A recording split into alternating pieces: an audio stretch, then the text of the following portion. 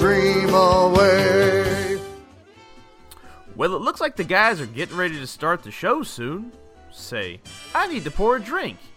Oh, Sarah, can you be a doll and make me a Tom Collins? Oh, sure, dear. I just finished the laundry and the roast is in the oven. Boy, I'll tell you, the radio program you listen to is swell. Oh, you bet. Those Three Sheets fellows are hotter than a juke joint on a Friday night. Now take that tail into the rumpus room and fetch that drink. Oh, yes, dear. Hey, Dad, can I listen to Three Sheets? Now, Jimmy, I thought I told you 3 Sheets to the Mouse is only for grown-ups. It has adult humor, booze, and nudes. So, is that a no? Well, just don't tell your mother. Oh, fuck yeah! Jimmy? Sorry, Dad. Well, it's time to start the show. Why don't we help by singing our song? Come on, everybody!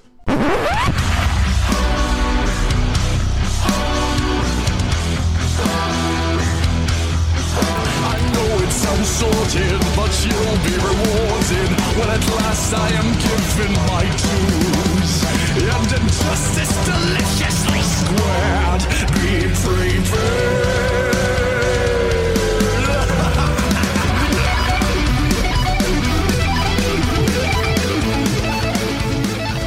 Hello, everybody, and welcome to episode 71 of Three Sheets to the Mouse. We're 5 average guys with a love for all things Disney. And joining me on this week's show are 3 guys who know that now is the best time of their life. Mikey. Hey, nobody puts baby in the corner. Is that the right movie? I'm having the time of my life. Just way before. Adam. The future is now. Oh, shit. And Tim. Murphy? Is Murphy here? Murphy? Anybody see Murphy? Oh, he's been here. He's been here for 2 weeks. I wish he'd leave already. We're here to talk to you about Disney parks, Disney booze, and a little bit of debauchery in between. So sit back, relax, grab an old-fashioned, and enjoy the adult side of Disney with 3 Sheets to the Mouse. You know, I will be that asshole and tell people what to drink because tonight's episode features a wonderful nod to a classic Walt Disney attraction. One of the last Walt Disney originals, really, and that is the Carousel of Progress. And so tonight, in honor of that wonderful attraction, I chose a drink that would really kind of predate almost everything in the actual attraction, and that's an old-fashioned. That recipe's been around since somewhere around the 1840s. I thought you were going to end up with mead. No. You know what? I've never had mead. I'm not interested. It's good. It's really good. Yeah, do not get commercially prepared mead. Get homemade mead. Yes. That is the shit. Where you just go to your local big box retailer, you get some bread yeast, 3 pounds of honey, some oranges, allspice, raisins, cinnamon, a couple 1-gallon carboys. And that's the recipe, ladies and gentlemen. That is the recipe for mead. Well, water. I've just never been really interested in mead. I don't know why. I'm surprised because you like wine. And if you like wine, you'd like mead. Most of your meads are like really tasty. Really, yeah. I mean, they're I've had mulled sweet, wine, but yeah. Last time I had mead, is good. We had a barbecue and I left my glass of mead on the table. It came out and there was a bee drowning in it. Did you finish it? No, he was not drowning. He was getting drunk. No, he was dead. He was dead. Well, when you drink 3 times your body weight in alcohol, that'll kill you. No, tonight I made myself an old fashioned with Rittenhouse rye, bottled and bond, really good, and of course, some Luxardo cherries. Ooh. They really are amazing. So good. So, Adam, what are you at drinking tonight? Tonight, I have the Gold Cliff IPA by Kona Brewing Company. Oh, the pineapple beer. Yes. It's not very pineapple-y, though. That's probably good, though. It's subtle, Yeah. It's very subtle. which is good. I mean, I expected more pineapple, though. It just tastes like a regular IPA to me. There's no, like, true pineapple note that stands out that much. Yeah, but this one, unlike Hanalei, which we had both when you guys came over for my birthday, this one has a little more alcohol content to it. I think it's like 7% But as opposed to the 4.9 that Hanalei is. yeah, Hanelei's a little bit sweeter, though. You can Yeah, tell it that is. there's It a is. little bit of, like, fruit taste to the Hanalei. This one, you don't really have it as much. It's not as potent, but it's still pretty good. There's not much I don't like from Kona. There was one I didn't care for, but I don't remember which one it was. Tim Is that keeps the on lemongrass reminding me. one? I like the lemongrass one. But I like The lemongrass. Wailea wheat? The Wailea I don't think I like. Yeah. Mikey, what do you got tonight? I am trying to finish off this Canadian whiskey business. 40 Creek? Yep, I'm just going to finish off my 40 Creek tonight because, you know, I'm that kind of guy. I'm going to bottle it down. Damn it, Julius Michael, whatever you crazy Canucks are putting in your whiskey. Stop. Just put whiskey in it, please. Is it a good Canadian whiskey, though? Because No. Scotch tried a feud, and when the first day when I got it and I had it, I really, really heavily disliked it. The second day, I really didn't like it. But today, I'm on my third pour of it, and usually by your third glass, anything starts tasting better. it all starts tasting the same. So, like right now, I think it's fine, but you know, I would not go on record as recommending it. Yeah, there's a couple that aren't terrible. There's one with like a maple leaf for a stopper that's supposed to be pretty decent. I forget what that is. But no, look, some people we talked about on the quickie, Mikey. Some people have recommended to me Canadian whiskey. I don't believe a word they say. You don't know that it's not for you until you've had it. This is true. And then you have to suffer through the bottle because you're not going to waste it.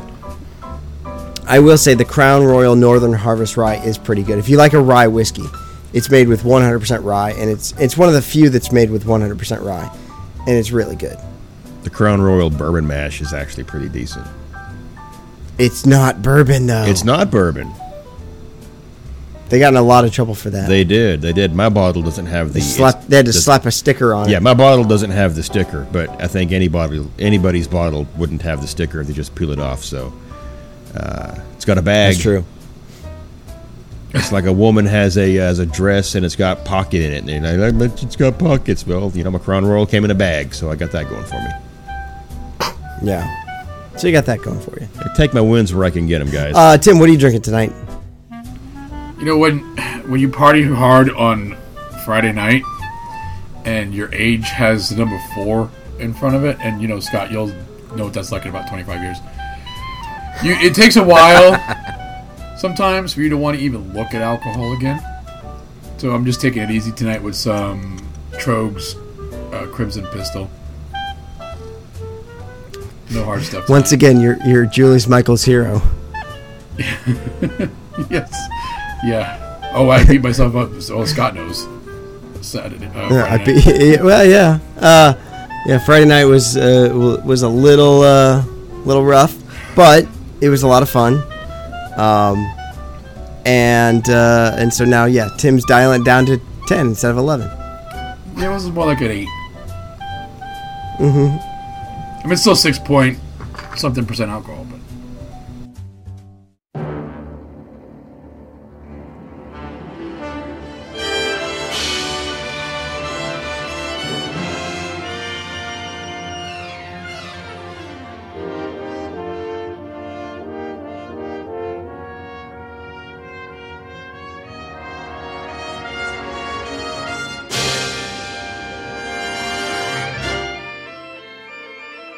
So tonight, like I said earlier, we're paying homage to one of the classic Walt Disney attractions, the classic Walt rides that he actually worked on, and we're going to be talking all about the Carousel of Progress. So tonight we're going to go back to school, and we're going to get your your doctorate in Disney history in the Carousel of Progress. So without further ado, where should we begin? At the beginning. At the start? The beginning, yes, at the start. Usually.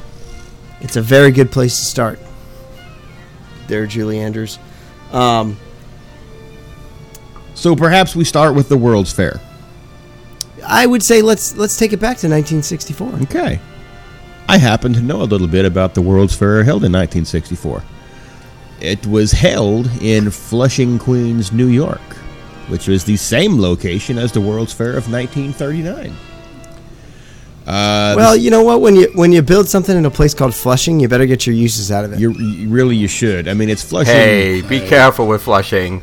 You don't want to upset. I lived not far from there for a little while. I will say, I thoroughly enjoy Citi Field. I really do. I think it's a wonderful stadium. So the World's Fair in '64 was actually broken down in 2 seasons, and you had it from April to October of '64, and then it continued in April to October of '65. And the whole theme of this World's Fair was it is very wordy. It's peace through understanding, and it was devoted to man on a shrinking globe in an expanding universe, which I think is just a fancy way of saying everything's getting smaller because technology is getting larger. So why not celebrate one of the largest parts of technology, you know? And so to do that, they got a hold of, when I say they, I mean there were 4 different entities that approached Walt Disney about, you know, doing a couple of attractions at the World's Fair. And he was very eager to create some exhibits for some of the pavilions. He used this invitation as kind of an R&D, a research and development kind of experiment to see how some of the East Coasters would take to his attractions that he was, you know, looking to put in over in Disneyland. And it also gave him a good excuse to create some new and exciting technology for future attractions in his parks.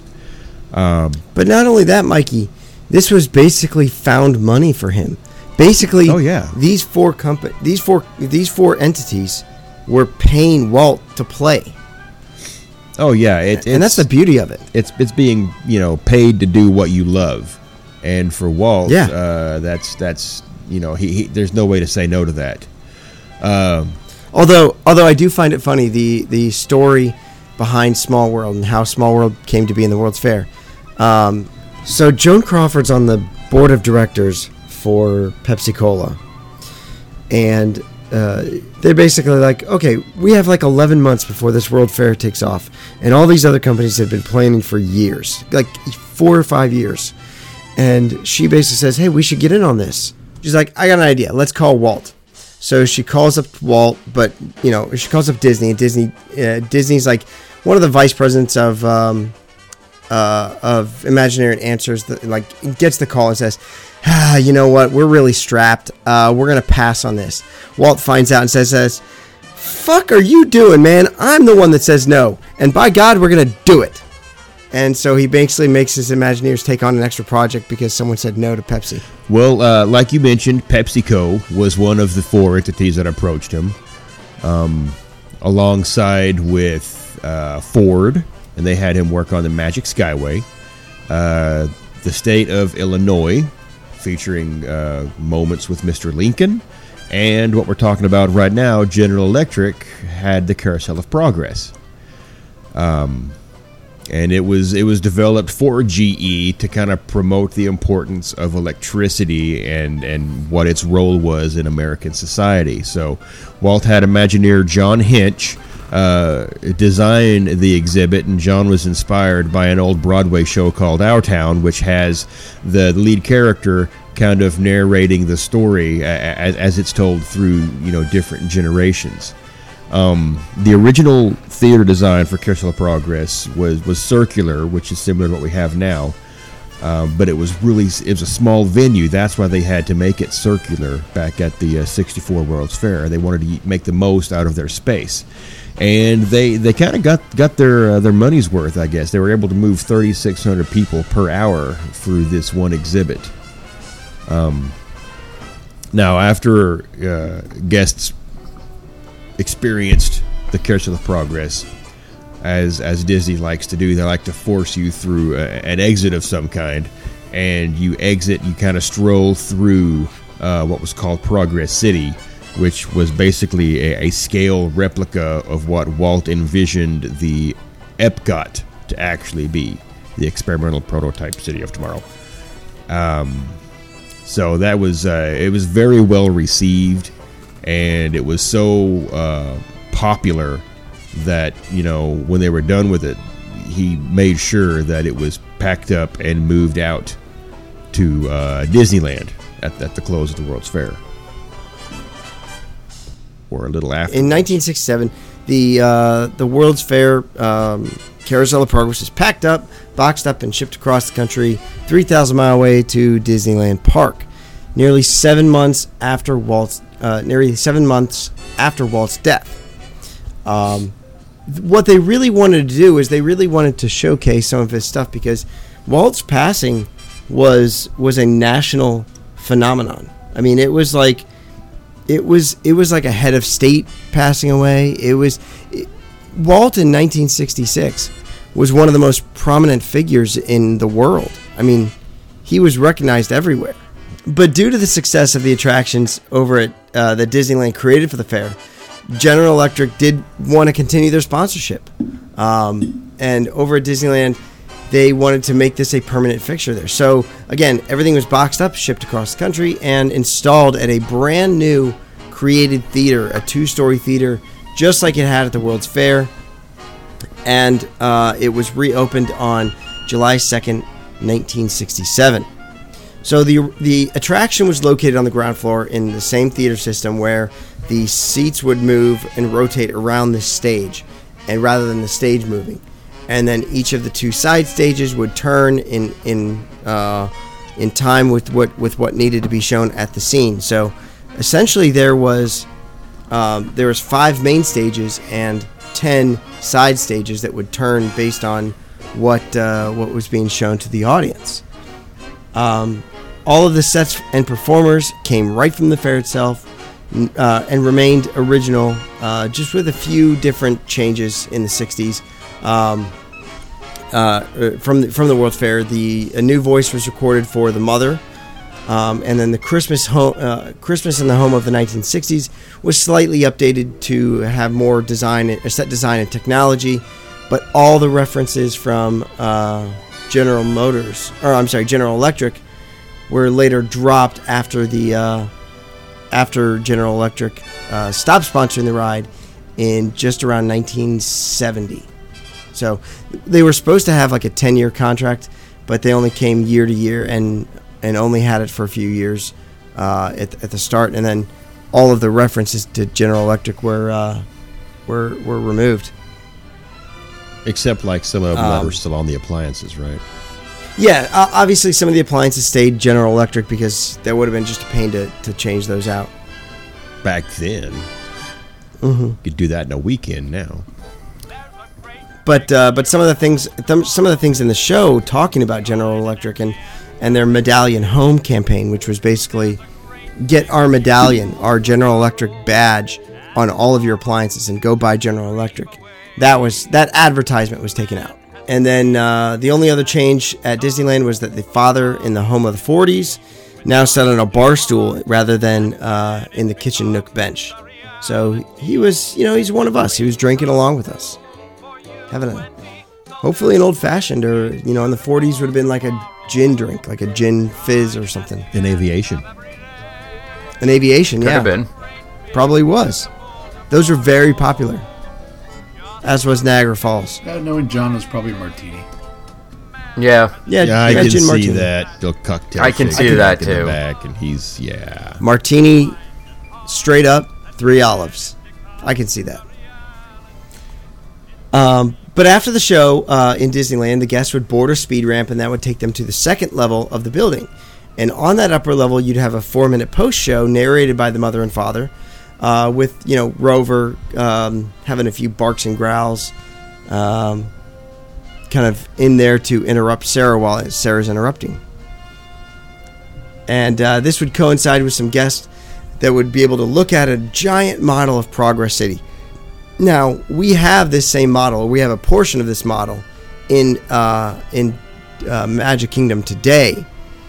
It's about 1/4 of it. So as you ride by on the Tomorrowland Transit Authority, take a look and imagine that thing 4 times that size. And that's what people would be able to see as they walk through this exhibit. And this was Walt's original concept for the experimental prototype Community of Tomorrow.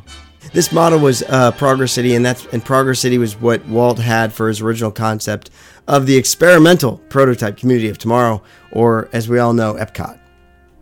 A couple of things about the Walt connection and the Disneyland version.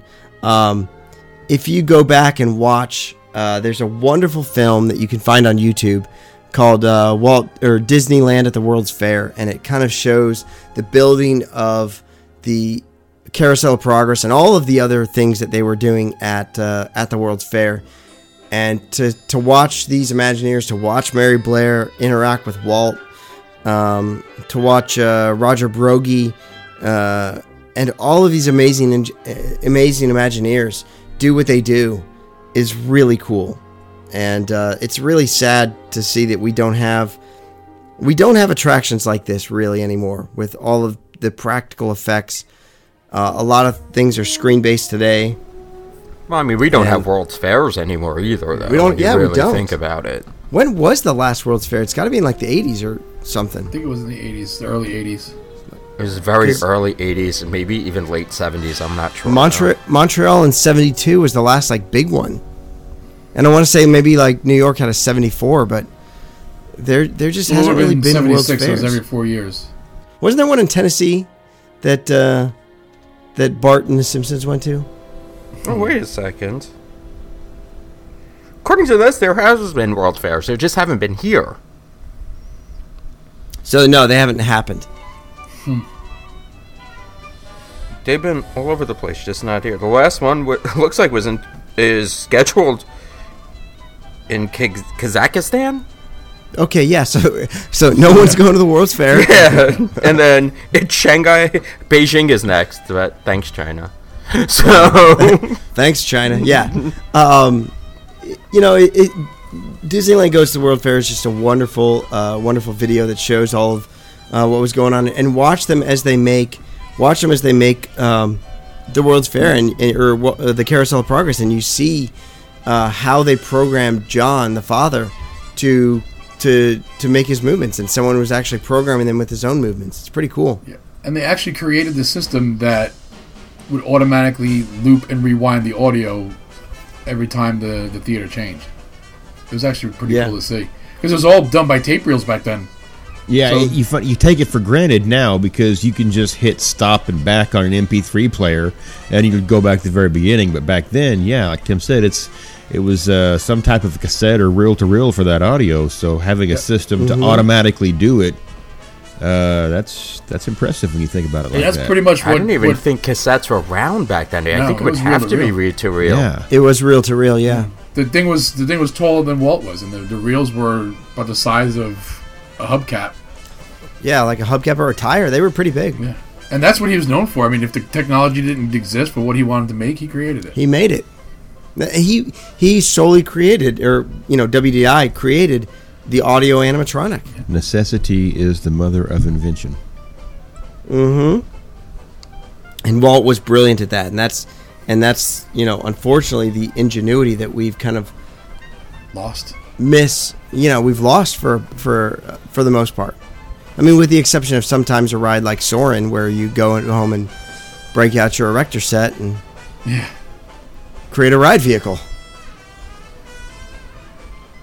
So, in 1974, Disneyland closes the World's Fair version of the Carousel of Progress. because they're making way for America Sings and the Bicentennial, which Disneyland celebrated immensely, and maybe we'll have to save that for another show coming up. But the Bicentennial closes the World's Fair Carousel of Progress in Disneyland, and it gets moved a third time. Yes, down to Florida, where it currently resides. It was actually opened with the first part of Fantasyland. Tomorrowland, and that was back in January 15th, 1975, and it was one of the only attractions in the area, the other attraction being Space Mountain. General Electric actually re-signed a contract for 10 years to sponsor the Carousel of Progress at Disney World. So, there were, however, extensive changes made. There was no second story. It was only the one-story carousel that we see today. And this is a whole new theater for it as well. The loft was disappeared. They took it down, and that's where the People Mover now, the track that goes through. It also got some updated with the color scheme with blue and white stripes that grew larger and smaller, sort of like, if you think like how when something turns, you can actually see the lines moving back and forth. We don't have that anymore. The color scheme has changed multiple times since then as well. Also, the theater now went counterclockwise.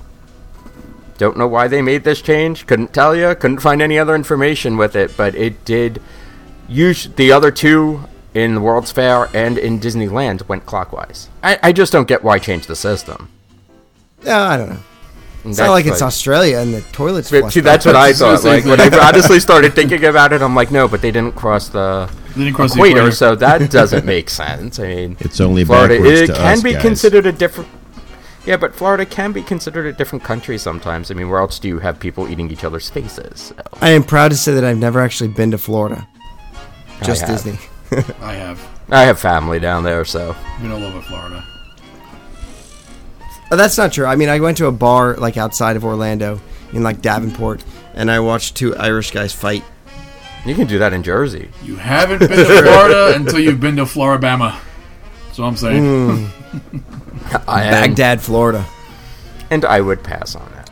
Alright, some other things that have changed. They used to have a giant silver screens with the G logo, and they lit up in various colors and patterns, and it was almost like a kaleidoscope effect.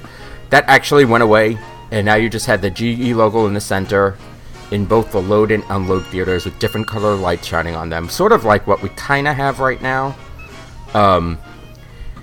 The biggest scandal, though, when they moved it, was they changed the song. GE actually went to the Sherman Brothers and asked them because they did not want their customers to wait for a great, big, beautiful tomorrow to buy their products. GE wanted them to buy the appliances now, so the best time of your life, which is also referred to as Now is the Time, was created. Though the song was still very peppy and popular, and it's still on a lot of the soundtracks that you can find. Yeah, I mean, if you're passing through the People Mover, you can still hear it from time to time. Mm-hmm. But Sherman still felt that Great Big Beautiful Tomorrow was still a benefit. Well, that's more that it keeps better in with the theme of the World's Fair and the peace through understanding. I mean, they both work though. They both work. I mean, I don't know which one I like better. To be really honest with you, I couldn't really pin one over the other. I only give a slight nod to Great Big Beautiful Tomorrow just because the message that it sends. See, but I grew up with Now is the Time. Yeah, you did. You did. So I never saw it with different that thing for me. You also got a new cast of voices and performers that was showcased in the 1975 version. Include the actor Andrew Duggan as father. First 3 acts had some cosmetic and small set design changes, and the finale was changed to New Year's Eve in the home of the 1970s. And the dog, which will constantly change shape, breed, and color throughout every iteration, and sometimes just in different show scenes. In 1981, the finale was updated to showcase New Year's Eve in the home of the 1980s, and a new script was written for the scene change. But the rest of the show remained the same, and the attraction closed briefly so that the changes could be made. So there were 2 different end scenes for the the Disney World version, and both of them took place during New Year's Eve rather than, well, Christmas time, right? Which what everybody knows and loves today. The first one was in the 70s. When it first moved in there, it was set in the 70s, and then as they get closer to midnight, there's kind of a fun time where they basically say, okay, well, we're getting ready to celebrate New Year's, but it's New Year's at Disney World, and there's a TV announcer, a news broadcaster that's atop the Contemporary Resort, and that was what was shown on the TV. So there was an actual TV screen that showed a New Year's celebration going on, like a Dick Clark countdown. It's pretty cool.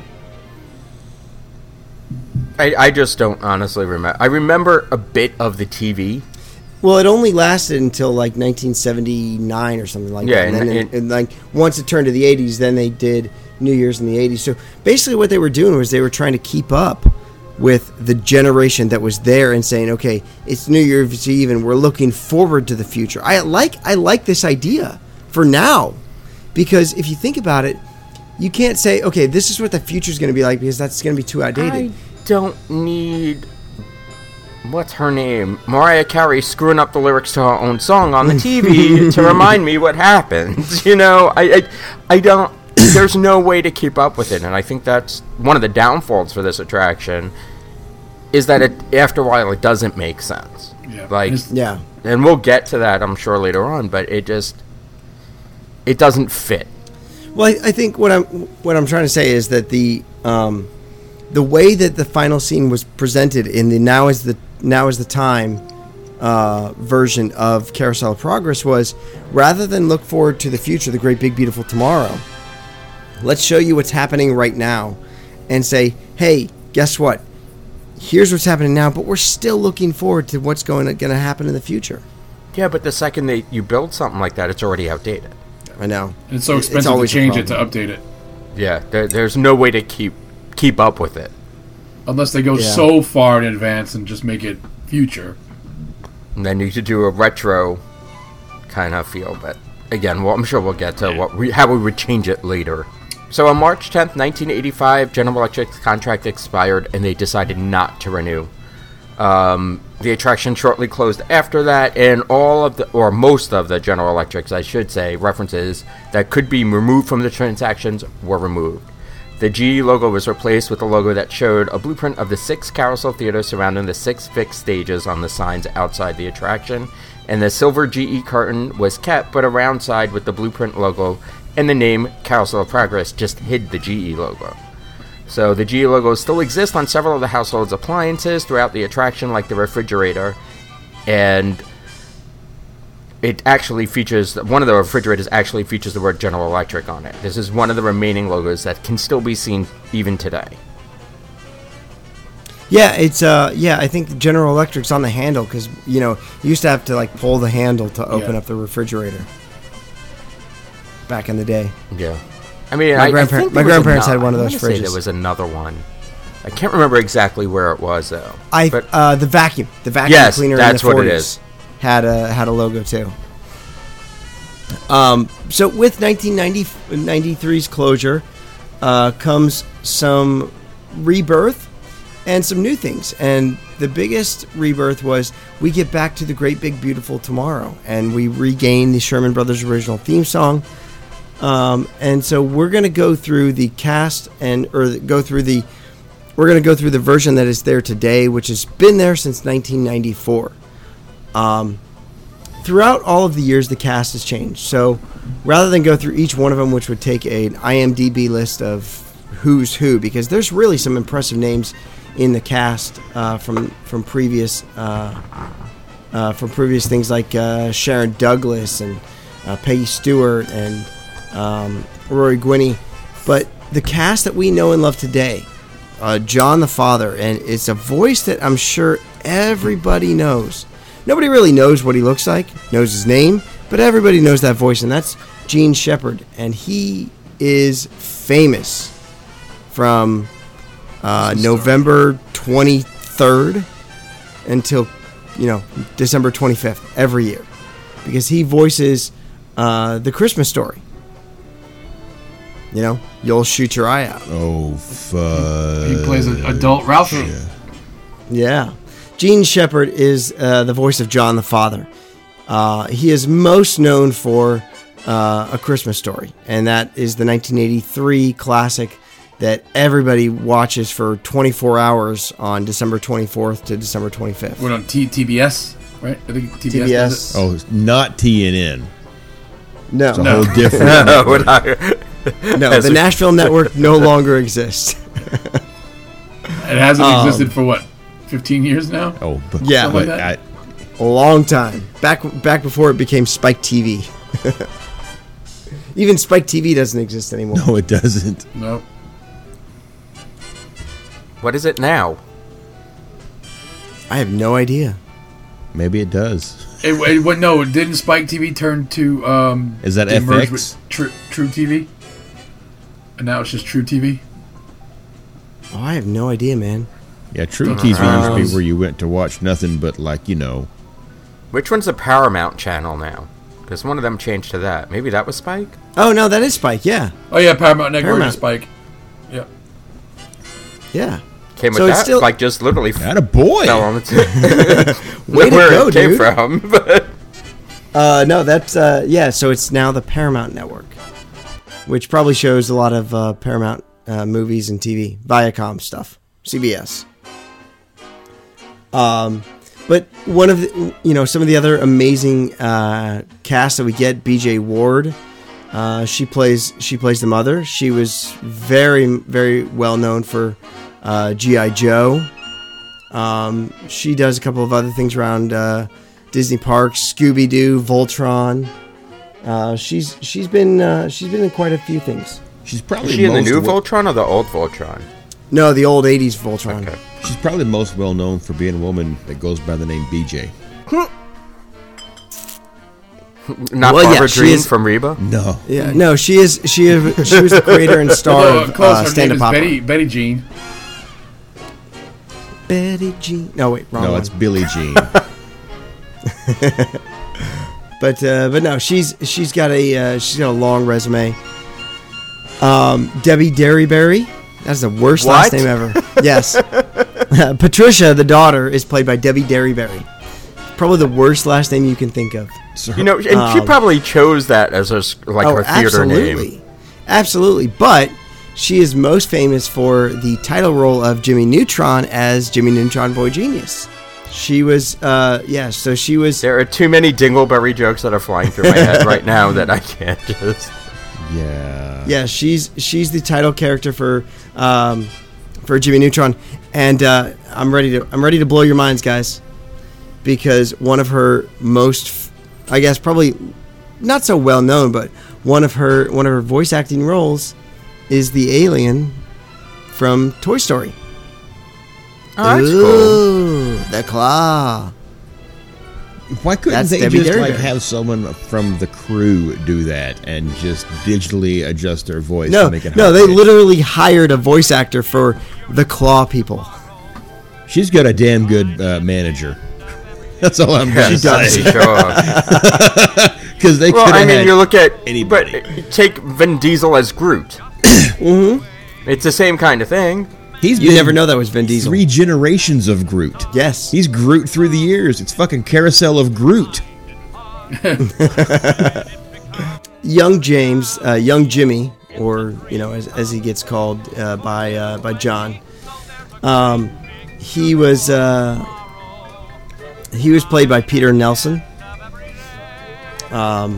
You know him from V and Die Hard 2 and Sharktopus. What?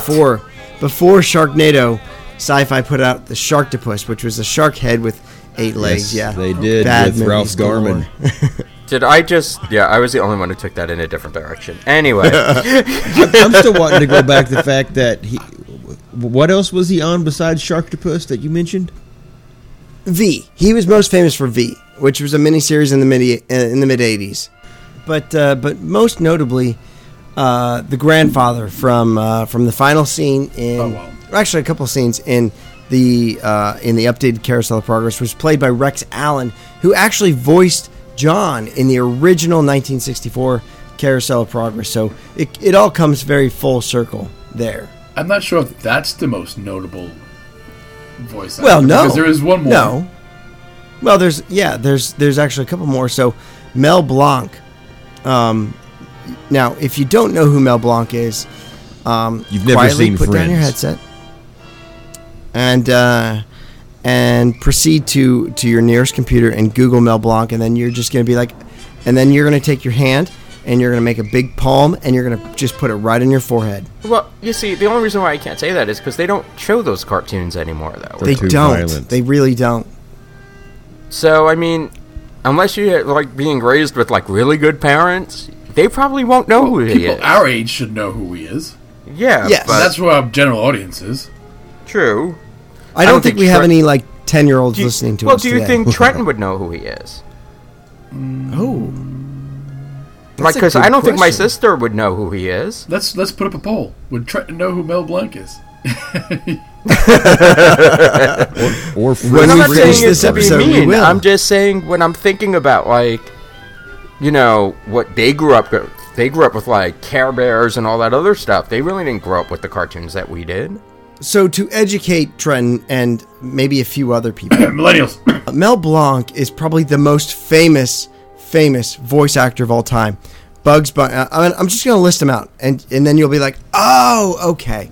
Bugs Bunny, that's Daffy gonna Duck, take a while, Porky so Pig, Tweety I'm gonna Bird, use the Sylvester, Yosemite, Foghorn Leghorn, Marvin the Martian, Pepe Le Pew, Speedy Gonzales, Wile E. Coyote, yes, Roadrunner, Tasmanian Devil, Barney Rubble, Mr. Spacely, Woody Woodpecker,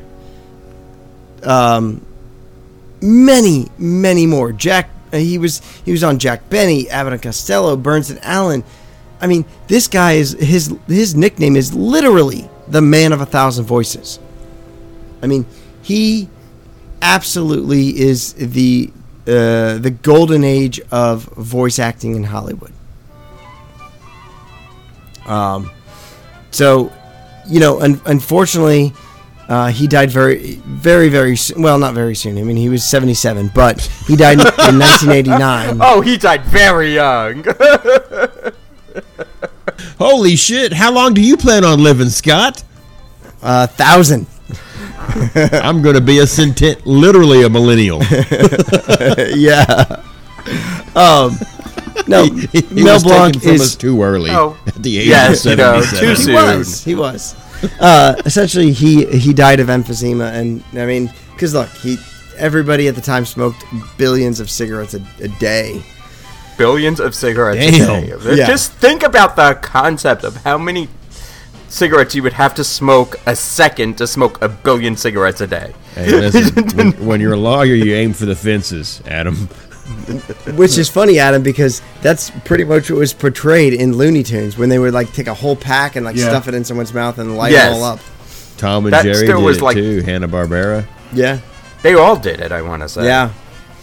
But no, Mel Blanc is literally the most prolific voice actor in the history of the industry. And he voiced Uncle Orville, which is one of the characters that you see throughout the Carousel of Progress, because, you know, he's always just wants a little bit more privacy. Well, which is funny because in the earlier iterations, he was Cousin Orville. He was. And then all of a sudden he became Uncle Orville. That's kind of creepy. Well, they did some genealogy. And it's the South. Yeah. No, we don't know where. Well, we don't no, know he where wasn't they Uncle live. Daddy. True. Uncle Judy, is that what you just said? No, Well, Uncle, did Uncle he Daddy. start out at... thought he I said think he Uncle started Judy. at... That's a totally different show. Called Jerry Springer. Does he start out as cousin and then change to uncle? Yes. Yes. Starts out as cousin, changes to But uncle. it makes sense because, you know, as he got older and their family grew, he went from cousin to uncle. Okay, I understand now. Yeah, so in DNA math 1994, he becomes Uncle Orville. And that's where we kind of pick up today's show. So let's go ahead and talk about the actual show itself. We'll start at the opening scene where John comes on and introduces us to what the Carousel of Progress is. And this is a nice little segment because it kind of relates those that don't know that Walt's an actual person. Welcome to Walt Disney's Carousel of Progress. Oh, you're in for a real treat. The Carousel of Progress was Walt's own idea from beginning to end. He loved it. He introduced the show at the World's Fair in New York City in 1964, and it was an immediate smash hit.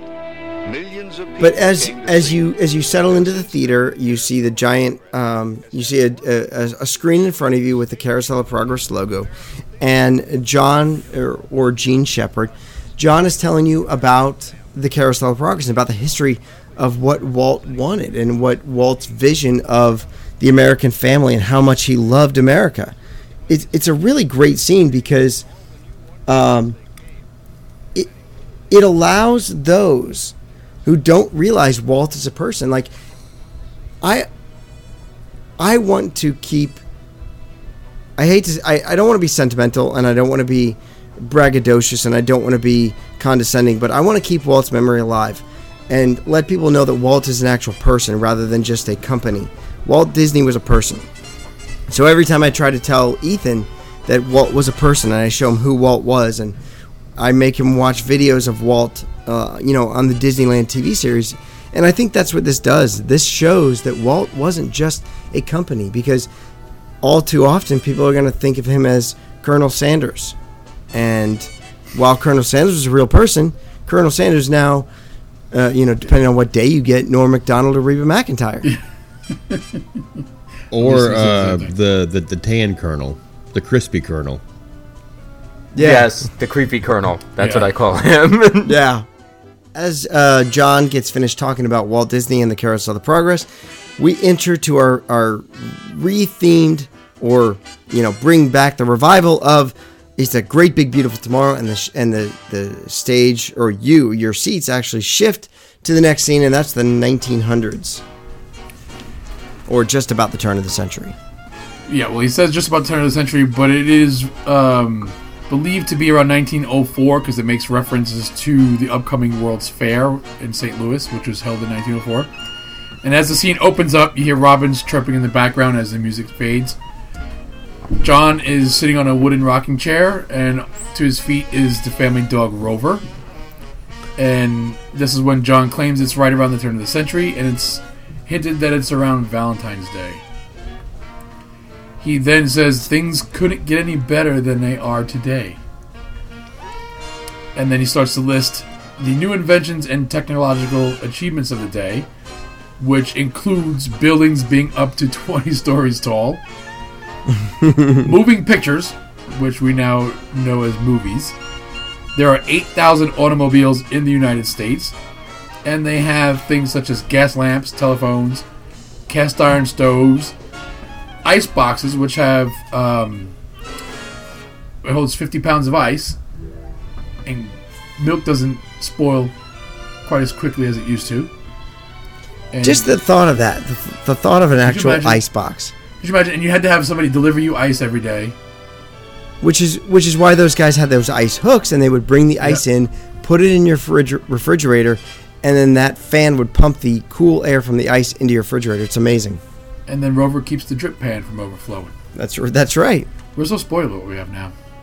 I know. And then the stove. Yeah, we don't have Kristoff. Yeah. The stove keeps 5 buckets of water warm on just 3 buckets of coal. Oh man, having to change the first of all, I remember when our hot water heater went out and actually had to replace the hot water heater, and that was a pain in the ass. Can you imagine having to change coal like 3 or 4 times a day? I couldn't. I mean, we've lived in this house for 11 years, and we're on our 3rd hot water heater because the water heater just sucks. And every time I change it, it's just a pain in the ass. But I couldn't imagine every day having to put ice in your ice box, coal in your stove. Yeah, no thank you. And as he lists each technology in the kitchen, a spotlight lights up and they start working. And then he talks about how there's a water pump now in the kitchen. They used to have to go outside to pump water. But they have to keep a bucket of water on hand to prime it. And then after he's done showing off all the new technology, he calls to his wife Sarah, who is ironing to the room on his left, which is one of those little turntables inside the main turntable. And they start discussing that Thomas Edison is working on an idea for Snap-on electric lights. Say, Mother, I was reading about a fellow named Tom Edison who's working on an idea for Snap-on electric lights. Electric lights? No more kerosene, no more gas. And she also remarks that she now has a new wash day marvel, and laundry takes only 5 hours instead of 2 days. So now she has more. Who we can? It takes me like 2 days to do laundry now. Yeah, so I just don't want to put it away. John explains that Sarah now has time for other things, and she cuts him off, says, yeah, like canning and polishing the stove. Sarah then excuses herself, commenting that she needs to get the laundry off the line before it starts raining. And then Rover barks, and John says it's not going to rain. My lumbago is not acting up, which is what they used to call sciatica back then. And then the sky opens up and it starts raining.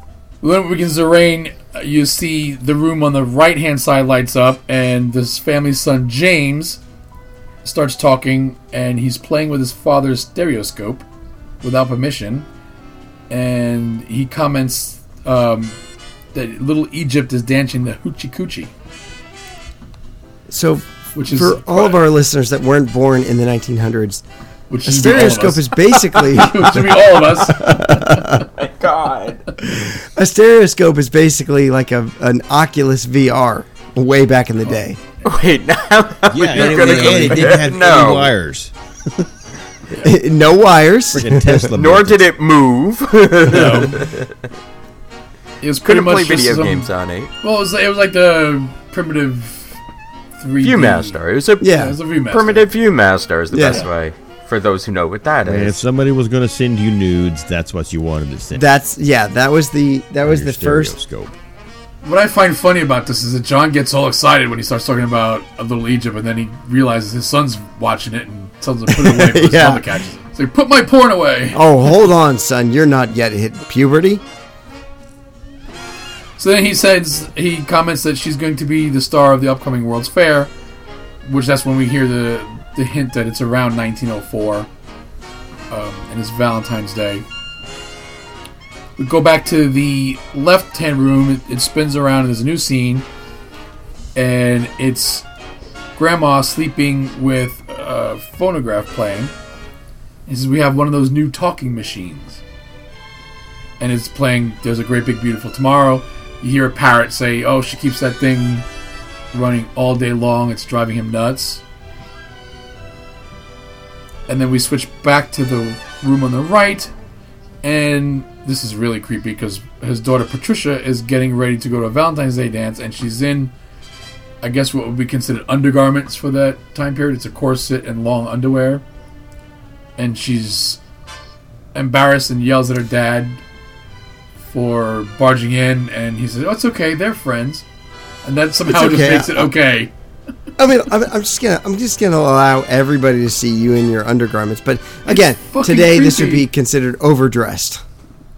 Yeah. He then says that she's getting ready to go to a Valentine's Day dance on one of those horseless trolleys, and then tells her to be home by 9. Before he says that he's going to go down to downtown with some friends to have a root beer, which is similar to sarsaparilla, but with just a new name. It's not your dad's root what beer. would... Yeah. Now, he's going down to have a root beer or a sarsaparilla. Yeah. He's going out at 9 o'clock at night. He ain't having no root beer. The song starts playing, and the carousel starts spinning, and we move on to the next scene, which is the Roaring Twenties. Yes, and this is the scene where we find all the wires. John is still sitting in the kitchen here. Wires are everywhere throughout the whole room. And instead of sitting on a rocking chair, now he's sitting on a smaller kitchen chair, but he's sitting with it backwards. So he's getting cooler John now. Mm-hmm. Yeah, it's AC Slater John. There you go. And the dog is still lying on the floor, but the dog has mysteriously changed colors. I don't know if they were dying dogs back then. Well, it's been 20 years. That dog can't last. So, yeah. Dogs die all the time. But he doesn't look old. But John hasn't aged enough for it to be 20 years. Maybe he's Have you ever kind of noticed that? Yeah. Well, I mean, throughout the whole ride, the ride takes place in over about 80 years, and John is still alive, and Grandma's still alive. I mean, yeah, it's just there's a little. Those freaking kids never moved out. Poor John. Oh, that's no, Mikey. That's real life. I know. Yeah, kids. Well, no, kids move out and then they come back. They come That's back. how I understood it. When he stops singing the song, he tells us that a lot of things have changed in the last 20 years. So we have Charles Lindbergh, who's about to fly over the Atlantic Ocean by himself, that he will never make, according to John. Sports stadiums are being built all over the United States, and Babe Ruth is currently the country's best baseball player. Advertisements are out for the jazz singer, in which Al Jolson will actually talk and even sing on a movie. Electric starters are now in cars, eliminating the need to crank them, and people can travel by train from New York to California in 3 days. And I don't think that time has That changed hasn't if you're changed. traveling by train. I think that still takes just as long. It may take just as long, but I've always wanted to travel across country by train. I like the I know. And like the romanticism. I like the about it. idea and the Yes. romanticism of this. Yeah, but I think you like the romanticism of being like a hobo, perhaps, and having your own cart to yourself, you know? And you got No, your no, knapsack I like- hanging off a Well, stick. I mean, but even think about it this way. What's your average vacation? A week? A week. All right. So it's going to take you 3 days to get to California. And 3 Hang out days for a back. day. 3 days back. 3 See, I days do like a back. coastal trip. What do you mean? I want to do the Pacific Coast train from LA up to Washington. Have you met me? I know. That's why I'll never do it. There's no way. I'd lose my shit on a train for that long. Tim can't go camping. He can't. No, I love camping. No, you love glamping. No, I like camping. I've actually No, gone camping. We can't do camping because of the dogs, because it's just Yeah. logistically Yeah. they don't get along. So it's I've tent camped a bunch of times in a sleeping bag. I have no problem camping. we have There's a tent just- in the closet back here. I read, so I can entertain myself. But it's just camping. I have my own little space where I can go off and be by myself. Yeah, I can't go camping. You could do that in train that too. doesn't surprise me. Well, I mean, I could. I've slept under the stars. I've slept outside in a sleeping bag while everybody else got to sleep in the RV in Yosemite. See, one thing I wasn't able to do, because the few times I went camping, I think every night it rained. Oh yeah. I've slept in a sleeping bag just outside in the open at Rockaway Beach. So I mean, Oh, that's got to be awesome. well, With the shore. back in the early '90s, it wasn't because somebody had to No. stay awake for safety reasons. It's not. No, I can't go camping for true Beverly Hills upstairs. I would love to go camping again. It's been years. No, I do like this idea of traveling by train, which was probably really cool in the 20s. It was probably much cooler than it is today, because if anyone's Well, that was- rode an Amtrak, you're scared for your life. That's pretty much your only option back then. Yeah. All right, so we have Thomas Edison has brought electricity to the home. And at this point, all the machines turn on by themselves, including a refrigerator, the toaster oven, and other cookware turn on, causing a whole bunch of chaos and noise. So John has a John has a poltergeist. No, John is a wizard. He's a He's a warlock. wizard, Harry. He's a Well, warlock.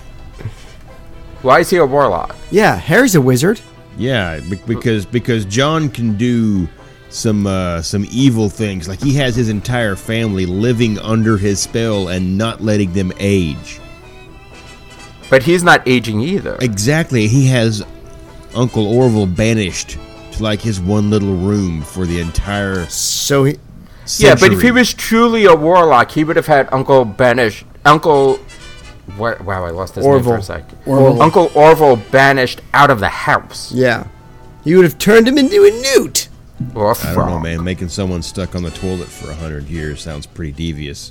Well, John warns and yells at the appliances that they're going to blow a fuse, and eventually they do. Of course. This not shuts out the whole power in the house, but it blows the whole town out. Oh, he blows the neighborhood. John blew the whole neighborhood again. Fucking whore. And it happens pretty often because you actually hear a neighbor yell, "They did it again." Yeah. Don, and again, this is why he's not a warlock, because he has to actually tell Jimmy to go put a new fuse in. And you hear Jimmy complaining that every time he has guests over, they always blow a fuse, and he's always the one who has to go and put it back in. Well, that's why you have kids, for free labor.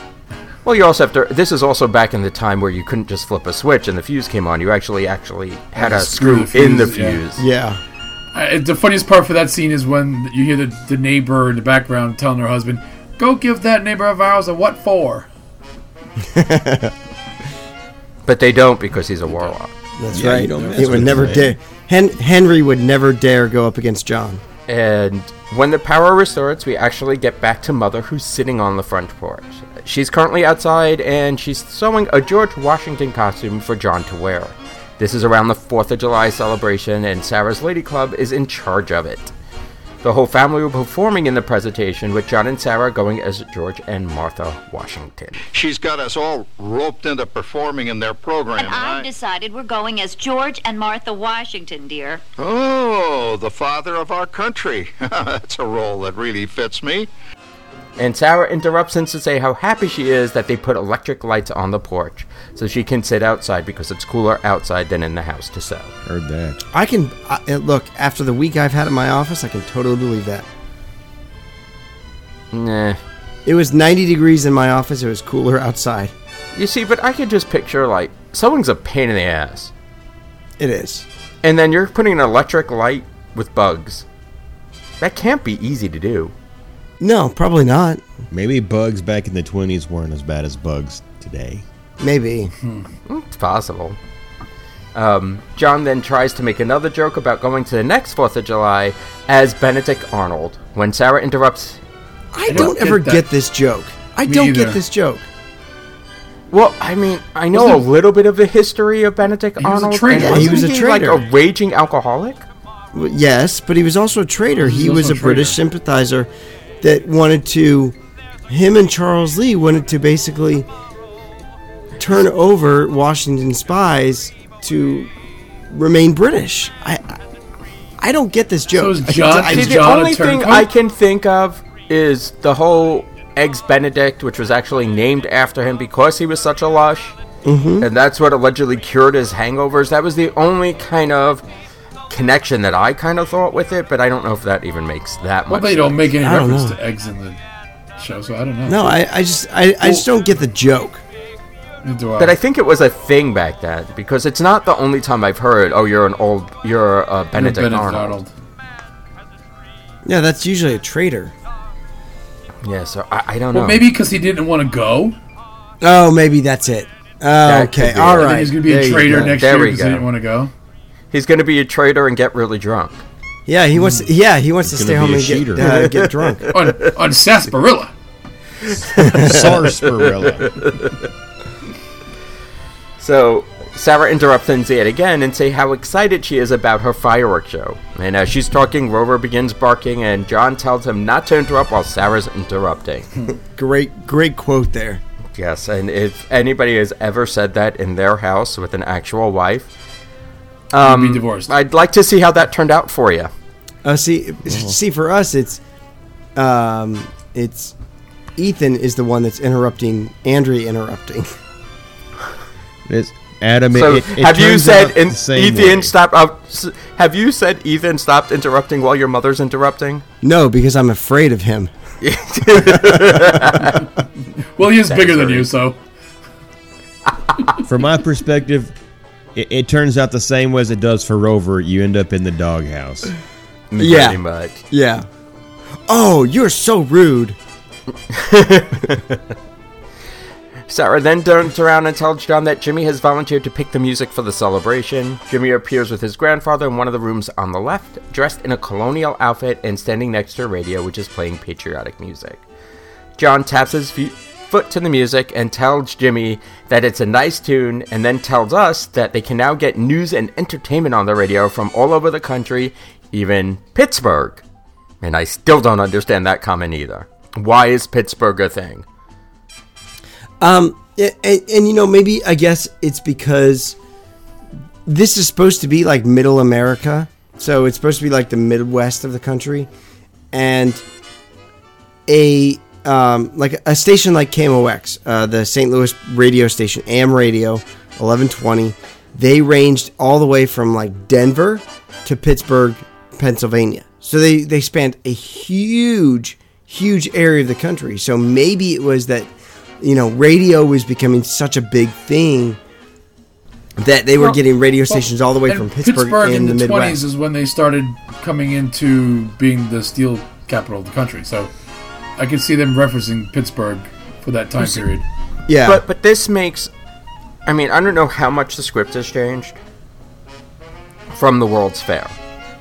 And I can get, okay, Pittsburgh, New York. If this was a show out in California, then that doesn't make sense because it's too far out of the range. Mm-hmm. In Florida, it may or may not have been in the range, but even then, by 1975, we had radio. Oh, yeah. No, I mean, what I'm saying is, in the 20s, we had these super stations. Like I said, KMOX ranged from all the way from Denver to Pennsylvania. And it was based out of St. Louis. So it had such a And they're referencing that the show takes place, Castle of Progress takes place in St. Louis. I think it might. I think it might take place in, like, Missouri. Because, Walt. But the signal is coming from Pittsburgh. The news is coming from Pittsburgh. It's not coming from... Yeah. So when they moved it to California, it definitely didn't make sense. No, but what he's saying is basically they live in like Missouri, and they're getting news all the way from Pittsburgh. I just don't get why Pittsburgh. I think it's just a testament to what radio was at the time. The 20s radio. Why not New York? Because you probably wouldn't be getting a signal from New York because of the buildings and the hills, the Appalachian Hills, that would block the radio signal. I don't know. I just St. Louis is in the Central Valley. Yeah. Why are they letting a 12-year-old pick out music? Because they had to give him something to do. But I mean, even then, he's listening to the radio. I guess they just have like these Mikey, players. Mikey, you've had 12-year-olds. I know, and what do you do with the 12-year-old? I don't let him pick out go find the music. Which brings up the logistics of: do they have the vinyl selection to accommodate the boys' interests? I would assume they would because they had vinyl back in the first section. Yeah, gramophone. Well, sure. Well, it wasn't vinyl; it was those cylinder music. But I mean, it's still the cylinders were still vinyl, weren't they? I don't know what they were. On a gramophone? Yeah, I think they were. I think they were vinyl. No, I know the technology exists. I'm like, we let him pick out the music, but he's listening to the radio, so they're going to have to find whatever song he decides to want to go with. Yeah. Well, I guess. Speaking of the radio then announced that people have already started gathering downtown for the 4th of July. After hearing this, John told his daughter, Patricia, that she better hurry up and get ready. Patricia is sitting in a room on the right wearing a Statue of Liberty costume and tells her father that she hopes her new boyfriend doesn't see her in it and run away. And John makes a really funny joke of that she can always carry a torch for him. John's got terrible dad jokes. John's a bit of a chauvinist. Yes, but you know what? Good for him. Oh, Jesus. Yes, I am not going to be responsible for that comment if your wife hears that. He goes on to tell his family now has indoor plumbing, which is great for cold days, especially for Uncle Orville, their constant house guest. Orville is then shown sitting in a bathtub on the left side of the stage. Johns informs his guest that he set up an air cooling system. It's basically a fan in front of a large block of ice. And while Orville sits in the bathtub, John tells guests that Orville has no job. Orville responds that he has no privacy around this place. At this time, Sarah tells John that it's time to go, and John concludes the scene by telling guests that with all the convenience they have, they really are on easy street, and he begins to sing There's a Great Big Beautiful Tomorrow as guests move on to the next scene and set in the fabulous 40s. So the 1940s roll around, and in the new scene, you finally get to see what looks like a more modern and traditional type of kitchen layout. It's still taking place in the kitchen. John's not straddling a chair this time. I've seen a couple different versions. I just like when you had to stop when after you said straddling. Yeah, I don't know why I found that funny. All I can think about is the Elizabeth Berkley scene. Oh, with Gina Gershon. Yes. And Twin Peaks.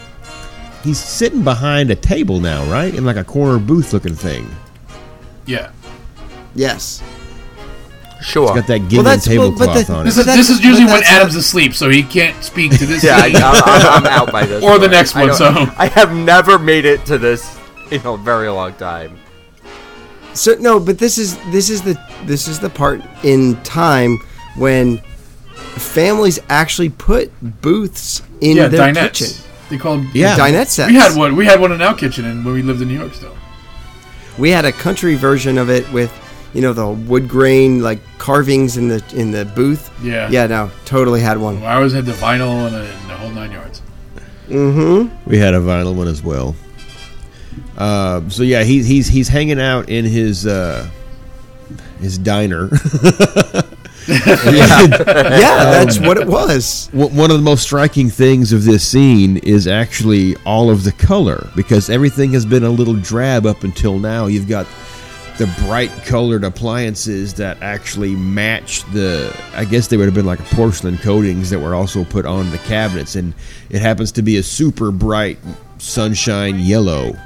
And he's no longer fanning himself with a paper fan, so he's got in-house some type of air conditioning to get the cold air flowing through the house to go with his refrigerator that no longer uses blocks of ice, and he's got his cold sarsaparillas in there.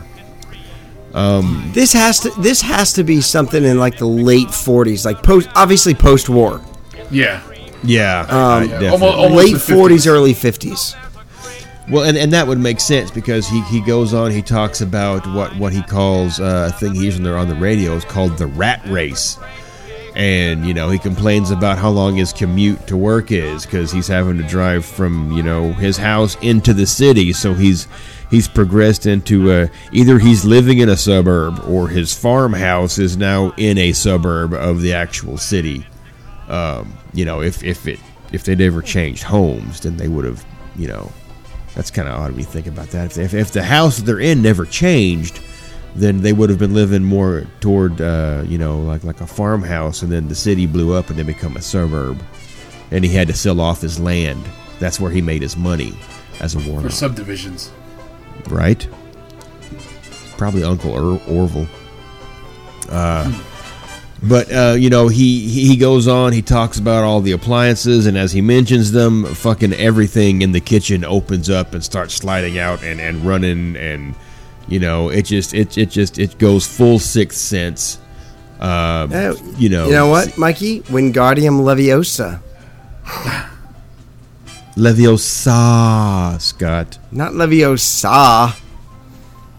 Yeah, but this is when you have the fun bling noise every time he says something, and it's like, and we have this. Yes. Ding, and we have that.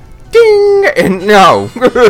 So, not only are we doing magic still, but we have little noises to complement it. He's checking down the tick boxes, man, as he mentions something. Or he's got a faulty cooking timer, an egg timer. But, the scene moves on. He talks about his love for the television, which they have now. And he likes to watch his news programs of an evening and the variety shows, which, is mostly fluff, as he calls it. And that, I think, is probably just as true today when you're watching the news. It's mostly fluff. A bunch of filler. Yeah. It shows the TV all fired up. And you see Grandma and Grandpa hanging out in the television room, because back then you had a TV room. It wasn't a living room; it was a TV room.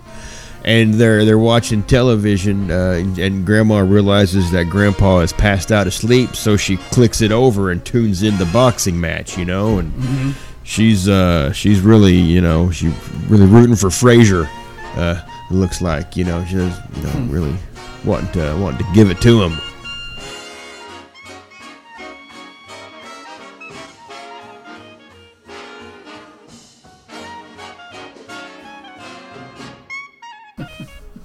So from the boxing, you have the other side of the stage light up in another smaller vignette, and it shows Jimmy James, Jake, my boy. He's unsupervised carving a pumpkin. But you know what? People didn't overreact like they do now. I mean, I understand that, and you got to assume the boy has had some training with a knife from the Boy Scouts. That's where I'm going with this, that he understands you cut away from you and not towards you.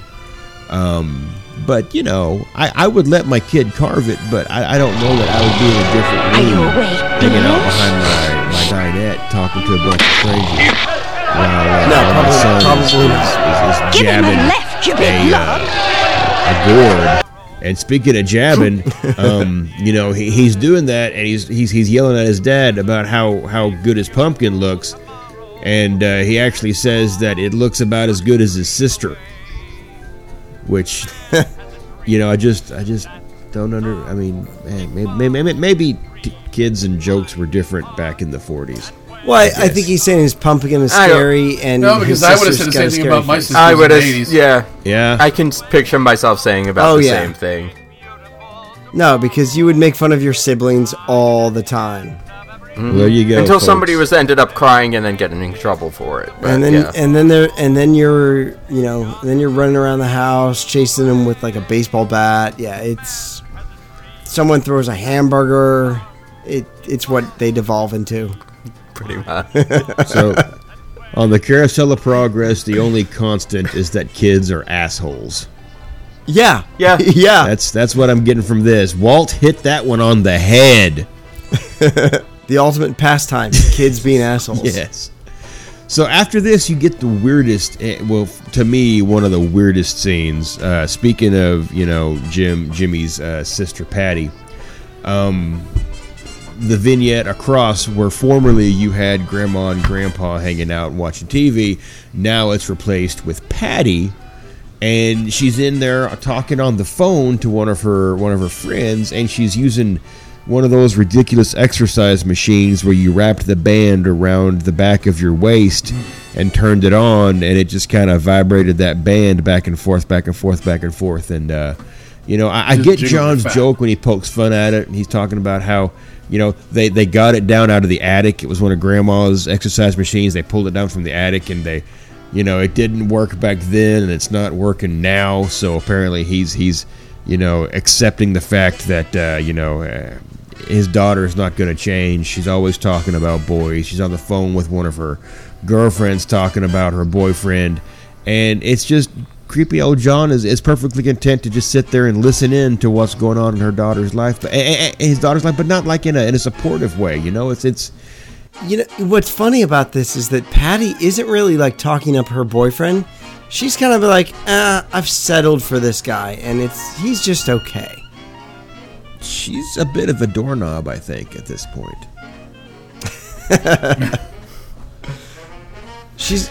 It's just funny that she's like, oh, I'm going to the dance with this guy, and he's kind of dweeby, but I just remember the comment about the old jalopy. Yeah, right? Yeah, his old jalopy. It's just, you know, they took away the redhead, but we've still got Patty the floozy. The whore? Yeah. You said it, not me, Tim. Okay. It's the 40s, so she'd probably be called a trollop. Yes. Hey, Mikey, can we get a magical meltdown? I'm not confirming nor denying, Scott. We've got this happening and her father's condoning it. I mean, the Carousel of Progress must be shut down. I don't know how much more progressive you can get than just your father pimping out the... So the final scene... Pimping out? Wait a second. How do you think he paid for all those fancy appliances? No shit. Seriously, the money has to come from somewhere. The final scene of the 40s has John telling us all about this new crazy trend in America called the do-it-yourself home improvement craze, and how, with the help of his wife Sarah, and I say with her help loosely because he's still sitting behind the kitchen counter, they're turning their basement into a rumpus room. Well, we're caught up in the do-it-yourself craze these days. We're remodeling our basement into something called a rumpus room. And we're looking forward to a few rumpuses, I'll tell you, as long as they don't get out of hand. Which, ironically, I bet Patty would. Anyway, Patty. Were there any upside down pineapples in this rumpus room? I don't know. I don't know. I want to say I saw a bowl with keys in it. Yes. but I I'm don't not know positive. exactly what a rumpus is. Well, let me tell you something about rumpus. It may involve 7 minutes in heaven. I can't lie. My grandparents still used to call their TV room. They had a spare bedroom, and that was their TV room. So and that was in an apartment. Well, you've got. But I don't think they had much rumpuses. Oh, they had plenty of rumpi. Sarah's trying to get the room ready for a rumpus. She's there. It's another vignette, and it's taken the place of where Jimmy was learning how to carve up human flesh with a pumpkin. Sarah is now hanging wallpaper in this rumpus room, and I imagine she's doing hanging wallpaper sucks. And the worst part about it is when your husband tries to help. So he basically, John mentions he's got this automatic paint stirrer, which. You don't usually. I mean, I guess you could prime a wall with wall sizing before you paper it to make it easier, but that's not really how hanging wallpaper's done. And Sarah mentions that really all it is our kitchen mixer that you've repurposed for this. And like everything else in the house, if John mentions it, it decides to start operating on its own. It's fucking go gadget paint mixer.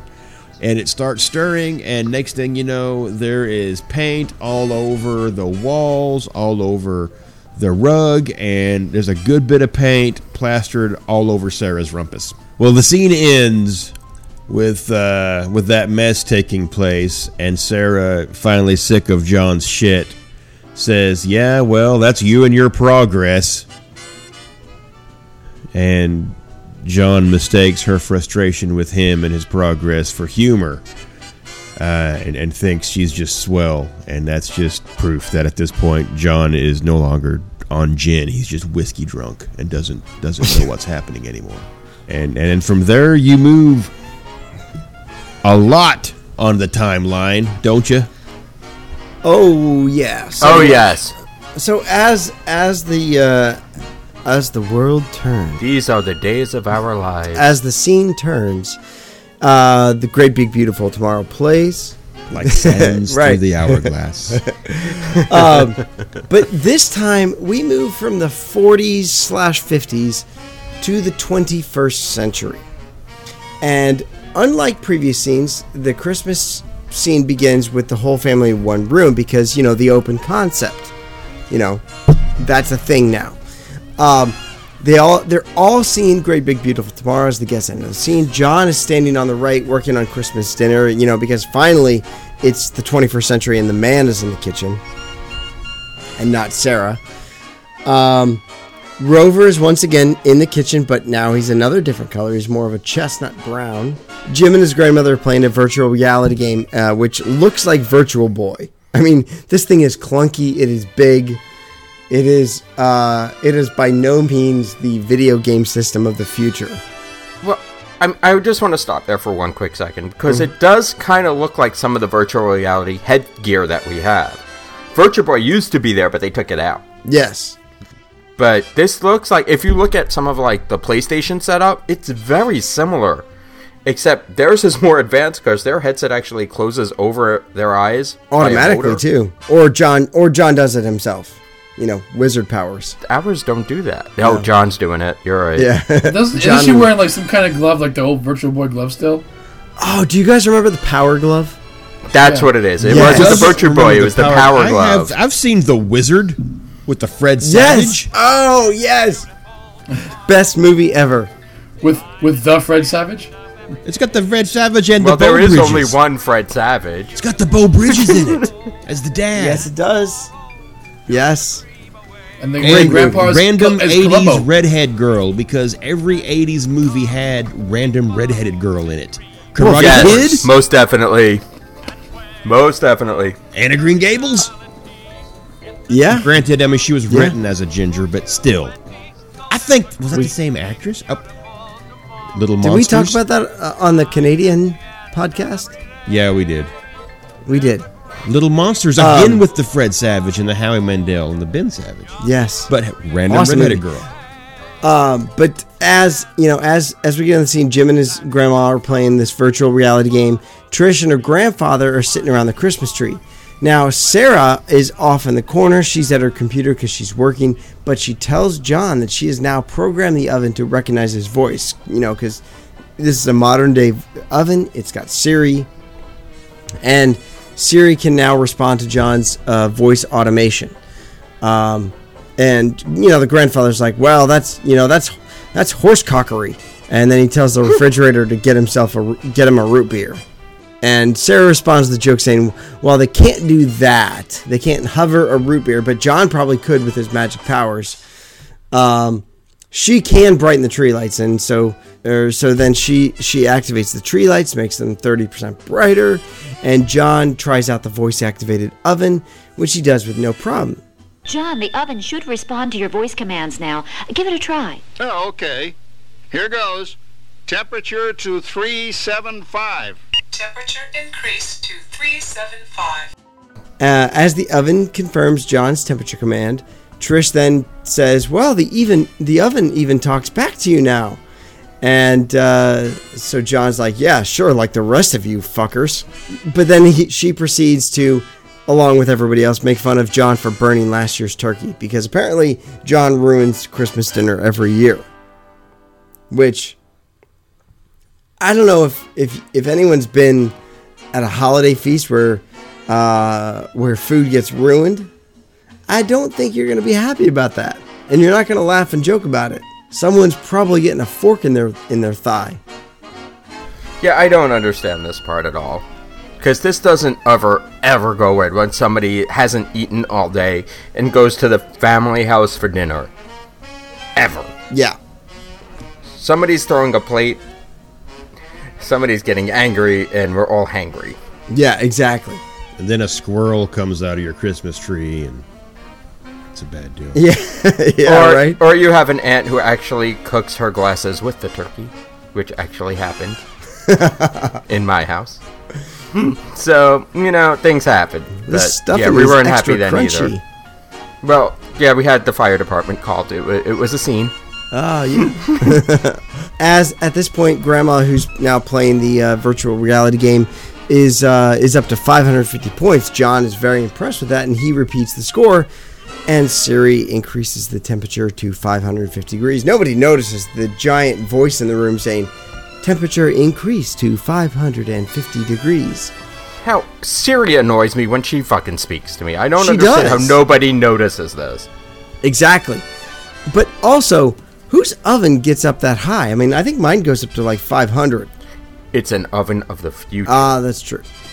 But as we go on, the grandfather then talks about all the gadgets that the kids have today, and the grandfather tells them that one day we didn't even have a house phone, which is really sad because last week Trenton and I Ethan and I were reading a story.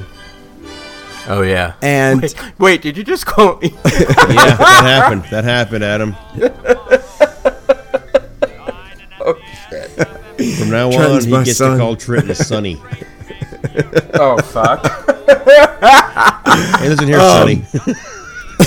Listen here, Sonny Beard. Ethan and I were reading a story which involved a person on a landline which had a cord, and he was absolutely just bemused by the fact that the phone had a cord. He could not accept the fact that the phone had a cord, and I just felt really, really, really old.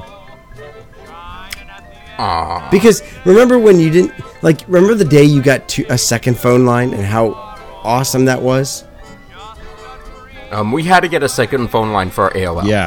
I remember how awesome it was because the parents quit complaining every time they had to make a phone call. They get that. Yep. And then I didn't get kicked offline while I was trying to download a Cindy Crawford JPEG for an hour. Yeah. So the grandfather and Trish start talking about all the modern day marvels, laser discs, and high definition televisions. But this is now kind of a running joke where The only thing they need is automated plumbing, and that leads to Uncle Orville, who's off stage once again, to remark, no privacy at all around this place. Well, including that. No privacy at all around this place. The scene shifts back to the grandmother. She's about ready to beat Jim's score at 975, and then John is so amazed by this, he repeats the number, and the oven instantaneously overheats and begins to smoke. So the oven goes from 975 like instantaneously, and smoke ensues because everybody's oven preheats in a matter of nanoseconds. Apparently they installed a crematorium in their kitchen. Apparently. That's exactly it. That's what keeps happening to Rover.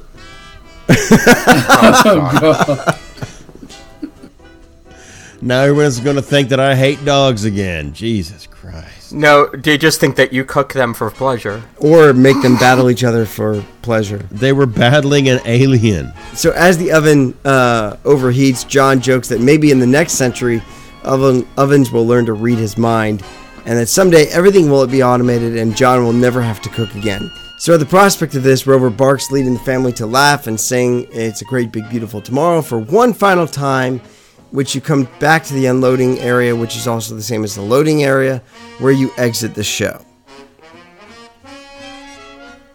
And that's where the Carousel of Progress as we know it ends. You leave the theater. There is no upper deck because that is the, as we talked about earlier, the Tomorrowland Transit Authority.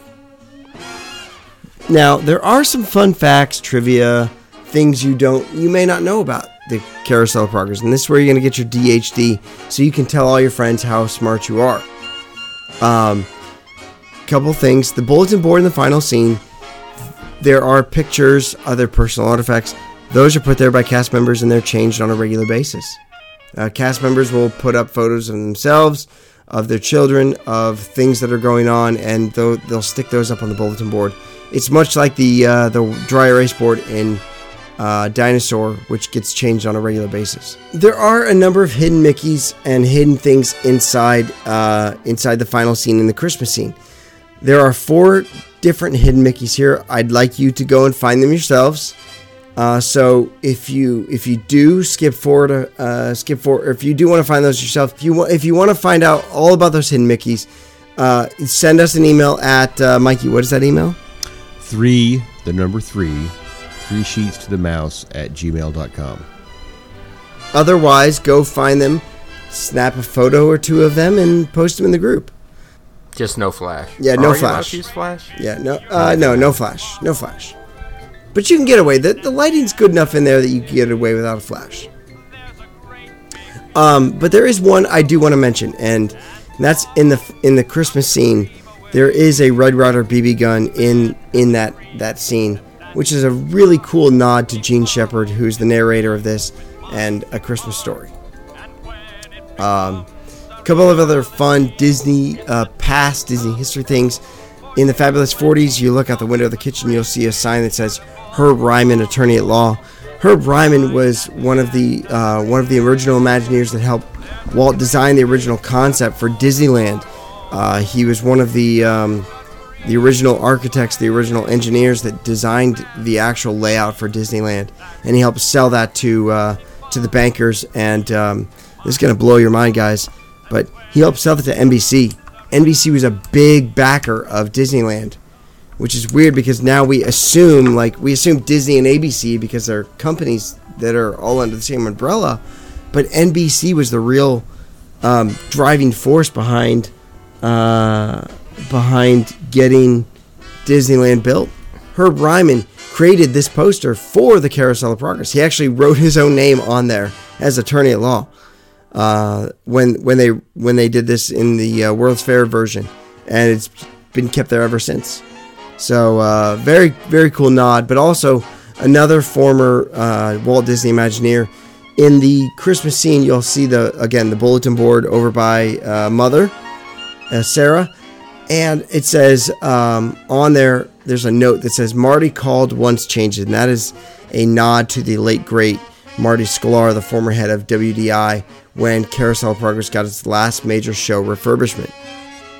It's a really cool scene. A really cool nod to An Amazing Imagineer. Last, I will say this. Tim talked about the Robins in the first act in the 1900 scene. There are 2 Robins that can be seen outside the windows. Those are the exact same Robins that were featured in the movie Mary Poppins, and they were created by Imagineer Harriet Burns for the musical, for the movie, and it's a really cool nod to former Imagineer Harriet Burns, but also Walt himself, who loved Mary Poppins. But also, those chirps of the Robins were done by none other than Clarence Nash, the official voice of Donald Duck. Multi-species. Very talented. Yes. He is very foul. He's not just foul-mouthed. He's also a bit avian. Very foul. Gosh. Very foul. Lots of birds of a feather. Yeah. Right. Lots of fun things at Carousel of Progress. Also, if you go into Haunted Mansion at Disney World, there's a person sitting on a rocking chair in the ballroom scene.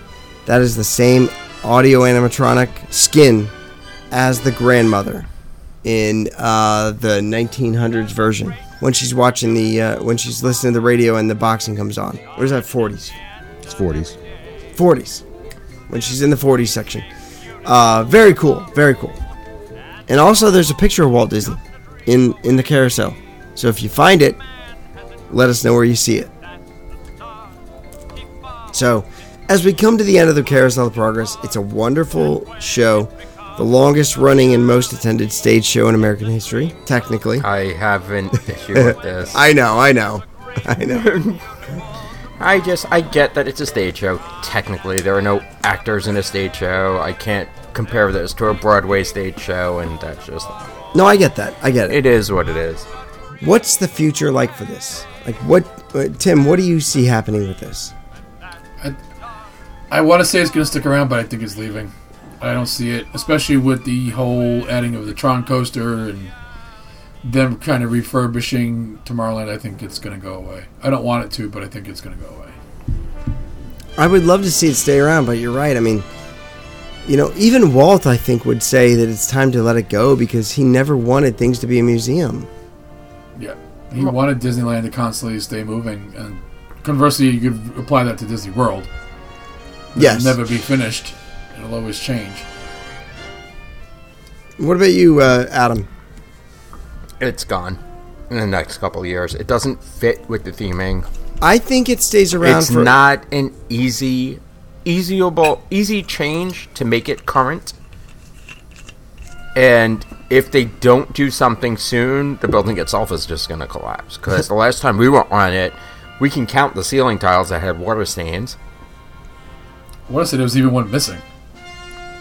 I mean, it's not a very well cared for attraction anymore, and it served its purpose. And it was never meant to be a museum. Walt wouldn't have wanted it to be there, I don't think, for this long. I don't think he would have. It's time for it to move on.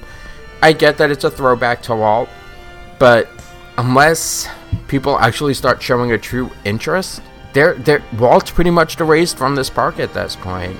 And almost all the parks at this point, when you really look at it. The only thing left would be Tiki Room. Tiki Room, you have the light in the candle in Disneyland. I would say that Carousel stays around for the 50th. I don't think it's going away anytime soon, like as in the next 3 years. And I think that's just a money issue. Yeah. I think it's a people eater. I think it's people. The more attractions they have open, the less they have to change in that 3-year time frame. Yes, the better off they're going to be. Yeah. So it's not going anywhere soon, but I mean, at one point, this was a seasonal opening. I mean, truth be told, so here are my thoughts on this. There's so much more that needs fixing in Magic Kingdom than replacing Carousel of Progress. And I'm talking even in the same land, and Stitch has to be changed. Or but something. It's not going something anywhere. Has to be there. There's not enough time for the 50th to have that change. No, and that's why these attractions at this point are getting reprieve, in my opinion. Yeah. No. Because there's enough. Wreck-It Ralph is coming out too late for that rumor to be true. Absolutely. So both of those attractions will be running around the 50th just to absorb some of the traffic. Yes. So I don't see any of these going anywhere anytime soon, but a year after, once the traffic dies down, or when the 50th celebration actually ends, I think you'll see a whole bunch of closures in Future World, I think. I think they'll run the 50th celebration for 18 to 24 months. I agree. And then after that, you're right, we'll see Stitch. Stitch will reopen on a regular basis during the 50th. Yep. It'll stay open through the 24 months of the 50th. And that's when you'll see these things reclose again. And we'll start to see kind of the next remodel that comes through. I wouldn't be surprised if we do not see an Incredibles something going to the Future World at this point. I can see that. A permanent Future World install at this point. I could see Tomorrowland having some Incredibles tie-in. After how successful the movie is, which is awesome, by the way, Incredibles 2 did 90-something% score on Rotten Tomatoes. Yeah. It beat out Solo. It's beating out Jurassic World at this point. They'll be stupid if they don't. And I think that's going to kind of disrupt the rumors that we're hearing about Wreck-It Ralph. Tim, what about you? Thinking back to The Incredibles and how The Incredibles really takes place in almost like a 50s or 60s setting. Yeah. Would you like to see what they did with Hollywood Studios and the Hollywood that never was, and transform Tomorrowland into the Tomorrowland that never was, and have this retro future thing go on? I think so. I mean, and it wouldn't be that much of a stretch to do it with what they have now. Well, because the architecture kind of lends to it. The architecture kind of lends itself to that mid-century modern's idea of the future was.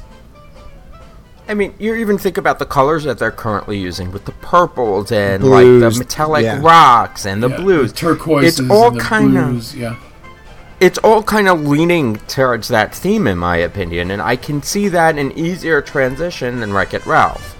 I mean, we'll have to do a full DHD of Tomorrowland at some point, but yeah, I really do like the idea of a retro, the future that never was, and that's how you get past that constantly having to upgrade Tomorrowland to be the future, when you could just say, here's what we thought the future was in the 60s. And trust me, Instagrammy people would love a retro theme. Well, forget about the Instagrammy people, but you're also looking at the Dapper Days people. Yes. At that point. Oh my God. I mean, you're looking at this earlier times thing that we're losing from Hollywood Studios at this point. Give me Meet the Robinsons. Yeah. But that would fit there. Exactly. I mean, where else would that fit but in this retro 50s area? Now, the only thing that throws this out of sync at this point is Tron. Yes, but you could kind of make that retro and say, well, Tron was set in the 80s, so it would be retro-ish. It's retro-ish. It depends on what it actually looks like. Now, what if completed. The land kind of flowed a little bit from like the 50s future and then kind of ended up in like the 80s future, kind of like as you walk? I think we have a podcast building. I think we have another show. I know. Yeah, I think we do. Damn it, Scott! We can't get off topic. You can't do this. I know. This is how he gets the podcast ideas. He asks these questions. I think what we'll have to do is we'll have to come back and reimagineer Tomorrowland at some point.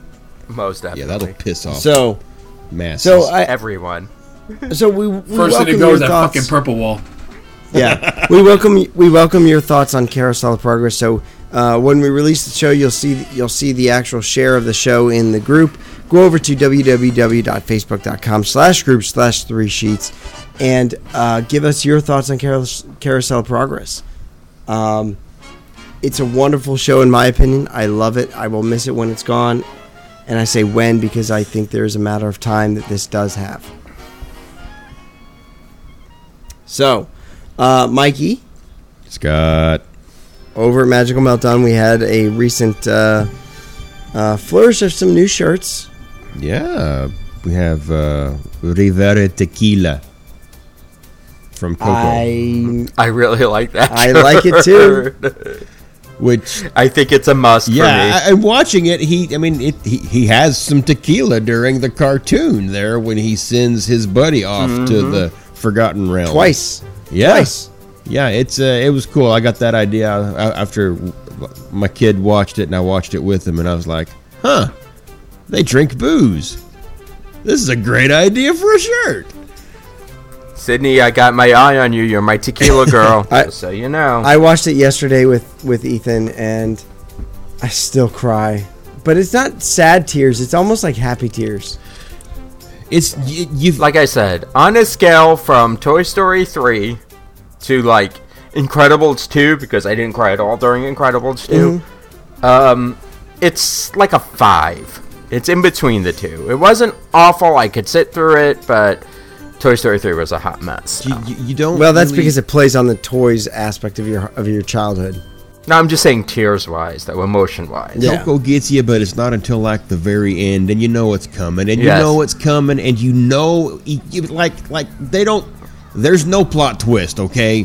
If you're an adult, you know exactly what's happening and why it's happening, and emotionally, you've never been so sad and so happy to see people die in your life. All at the same time. I give you that. Yeah. I mean, it's especially as an Anglo, it's just like crazy learning about the culture and the beliefs and this and that and how beautiful it all is. So yeah, absolutely. I'm totally bastardizing it and trying to make money off of it. By the way, I will say I got that in orange. It looks great in orange. I haven't ordered it yet. It's coming. It'll be for November. Oh, it's October. Excuse me. It's on its way here. That's awesome. Really good. That's awesome. Yeah, Scott, I had that, and then I released my really kind of minimalistic take on Peter Pan and young Gamora from that little movie called Avengers: Infinity War. Mikey, I'm going to put in a request because I haven't seen a Meg shirt. Megara. Pin-ups! I want to pin up Meg. I've got other ideas for pin-ups, though, after Scott said he wanted one, so I don't ask for much. All I have is festivals. And I'm the only motherfucker that owns festivals. I'll have you know that. All right. And I wore it in front of the feminine hygiene aisle at Walmart.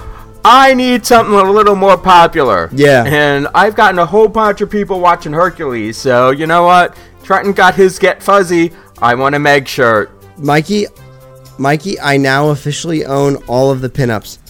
Hashtag, guys, look, you made Get Fuzzy happen. Hashtag, we want our pinups. We wants the pinups. Hashtag Meg. Megra. Yeah. So Meg, There's Meg a prize for Rotten Judgment. Come on. Oh, Mikey. Ooh, like fucking Tootie from Car 54, Where Are You? Ooh. No. No one gets that. So I've been perusing the interwebs because Incredibles 2 came out and the internet is going wild for Elastigirl. Of course they are. No, give me my Meg shirt. Yeah, I want Meg too. I want Meg. Nobody ever wants Kronk. Give me Meg. Kronk, squeakity, squeakers. But yeah, go over to www.themagicalmeltdown.com. Go check out the shirt designs. Go check out the glassware. Plenty of great stuff. If you're not drinking your whiskey out of a 3 Sheets Glencairn glass, you're not living. You're drinking it wrong. No, if you want to drink it out of a stemless wine glass, there's a Chillin' Like a Villain wine glass that may or may not be an awesome seller. I want this shape, but I don't know what we would call this. a bougie beer glass. It's a bougie beer glass. Bougie beer glasses. I like bougie beer glasses. This is my new thing. Bougie beer glasses is a thing. I do have some new products coming to the website this week. Definitely go over to www.themagicalmeltdown.com. Glassware, t-shirts, stickers, flasks, coasters, koozies, cases, coffee mugs, and you know what? Kudos to 3 Sheets to the Nation. No, God, I sound like someone who calls the hotline. Kudos to 3 Sheets Nation member Ivis Suarez for being on the Magical Meltdown at TeePublic and finding the mystery shirt that I didn't tell anybody I released, and then she saw it, and then she shared it in the group. So, atta girl.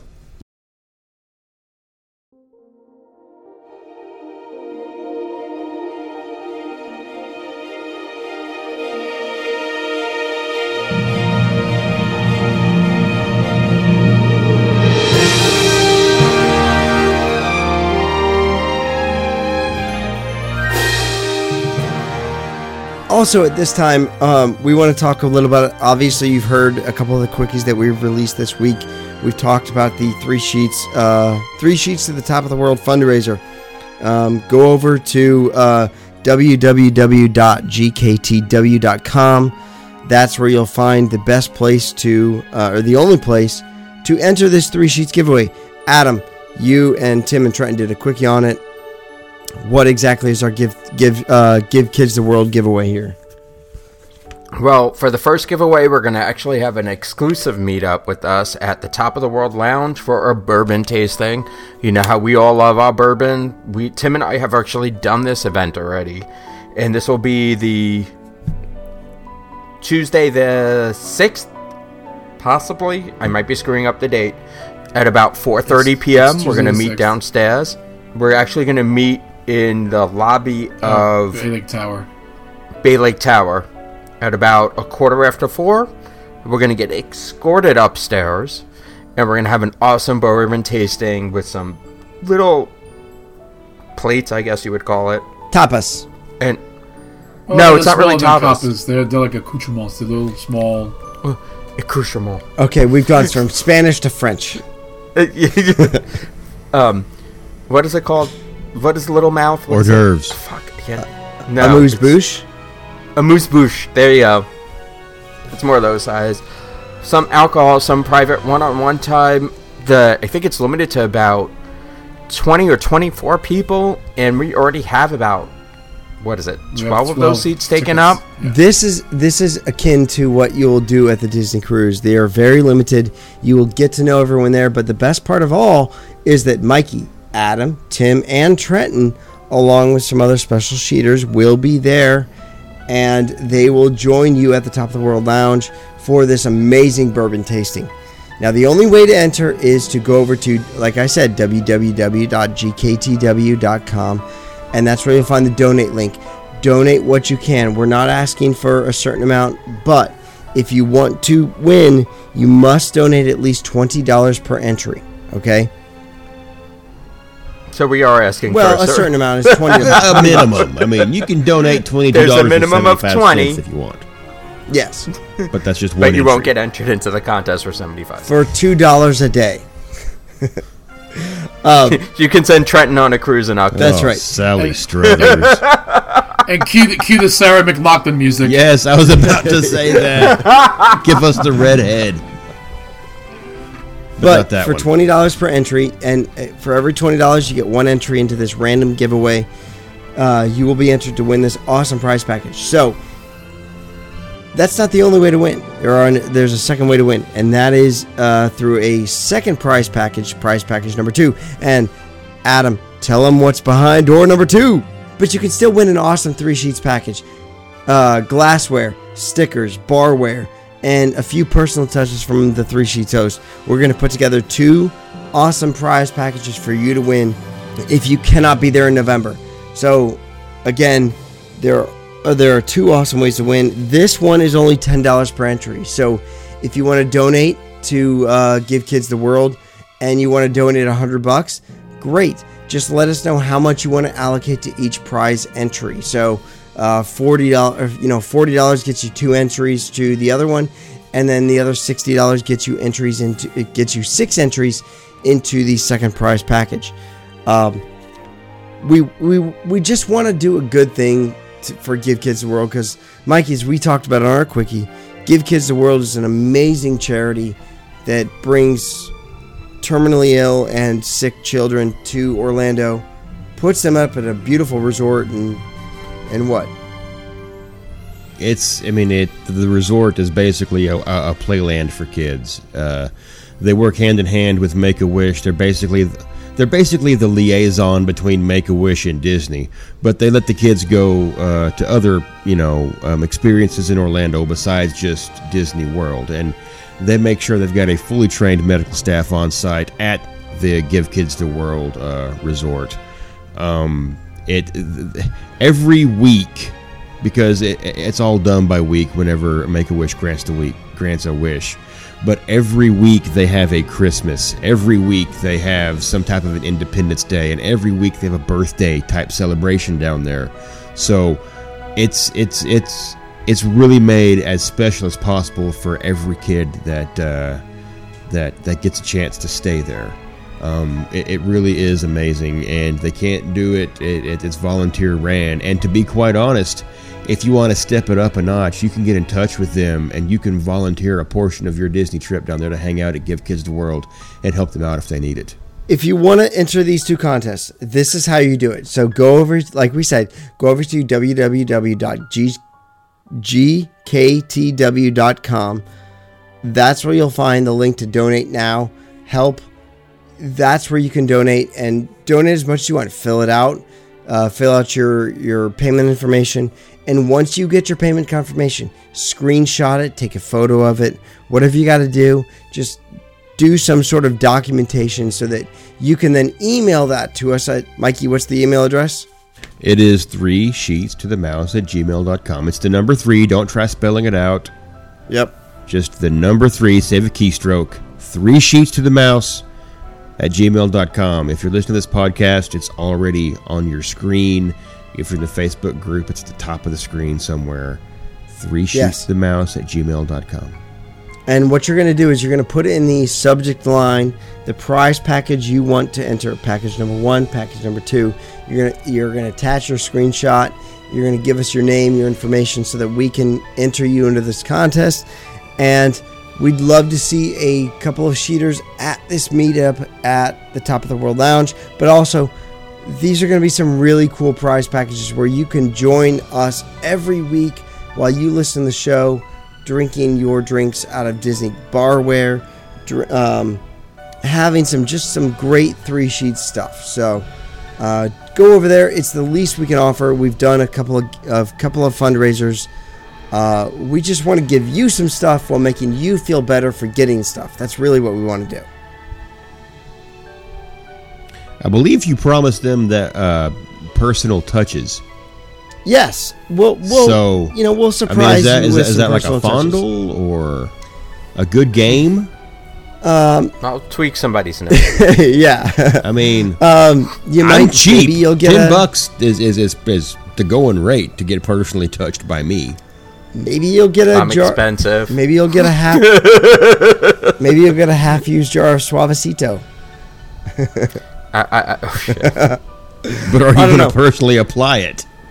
I'll personally apply those personal touches. Well, Josh Wozni just blew his bank account signing up on that one. He's my hair buddy. But yeah, go over there, www.gktw.com. That's givekidstheworld.com. All right, so as we finish up tonight, Tim, give me some closing remarks. You're just talking about this fundraiser. This is the third one we've done since we started doing this, and every time we do one, you guys come through and are absolutely amazing with raising money for whatever charity we pick, and I don't want it to stop. So raise as much money as you can. Don't stop at the $20. Just keep going. Beg your friends, beg your coworkers, beg your family. Let's just help some kids and make some memories for some kids that need it. I mean, look, I'm going to give you a little tip. If you want to raise all the money and collect it from your office and say, hey, I want to donate to Give Kids the World, and then you take the credit for it, I'm okay with that. Little pro tip there. Collect it from your office. You can be just as shady as us. Collect it from your office, and then you get the rewards for it. I don't care. We just want to do enough for Give Kids the World. It's a great charity. It's a wonderful charity, and this prize pack is just a bonus that we think we can offer you, and hopefully you'll like it. That you wanna help out. So Tim, do you want to say goodnight? Good night. I'm done. I've been done 2 hours ago. I should have been in bed 2 hours ago. Adam, give me some closing remarks. We got some sheet ups coming up. We have a lot of sheet ups coming up. We have the October cruise, which is located on the page. We also have our November big sheet up. We've actually had some cancellations, so people are jumping on some of those reservations at that point. You want to be on. I have created a secondary post on the event page for the wait list.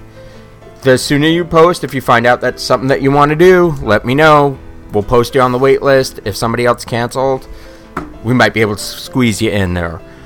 That being said, I want to take some time out to appreciate everybody I've actually spoken to in the past couple weeks. It's been a stressful month for, I think, everybody here.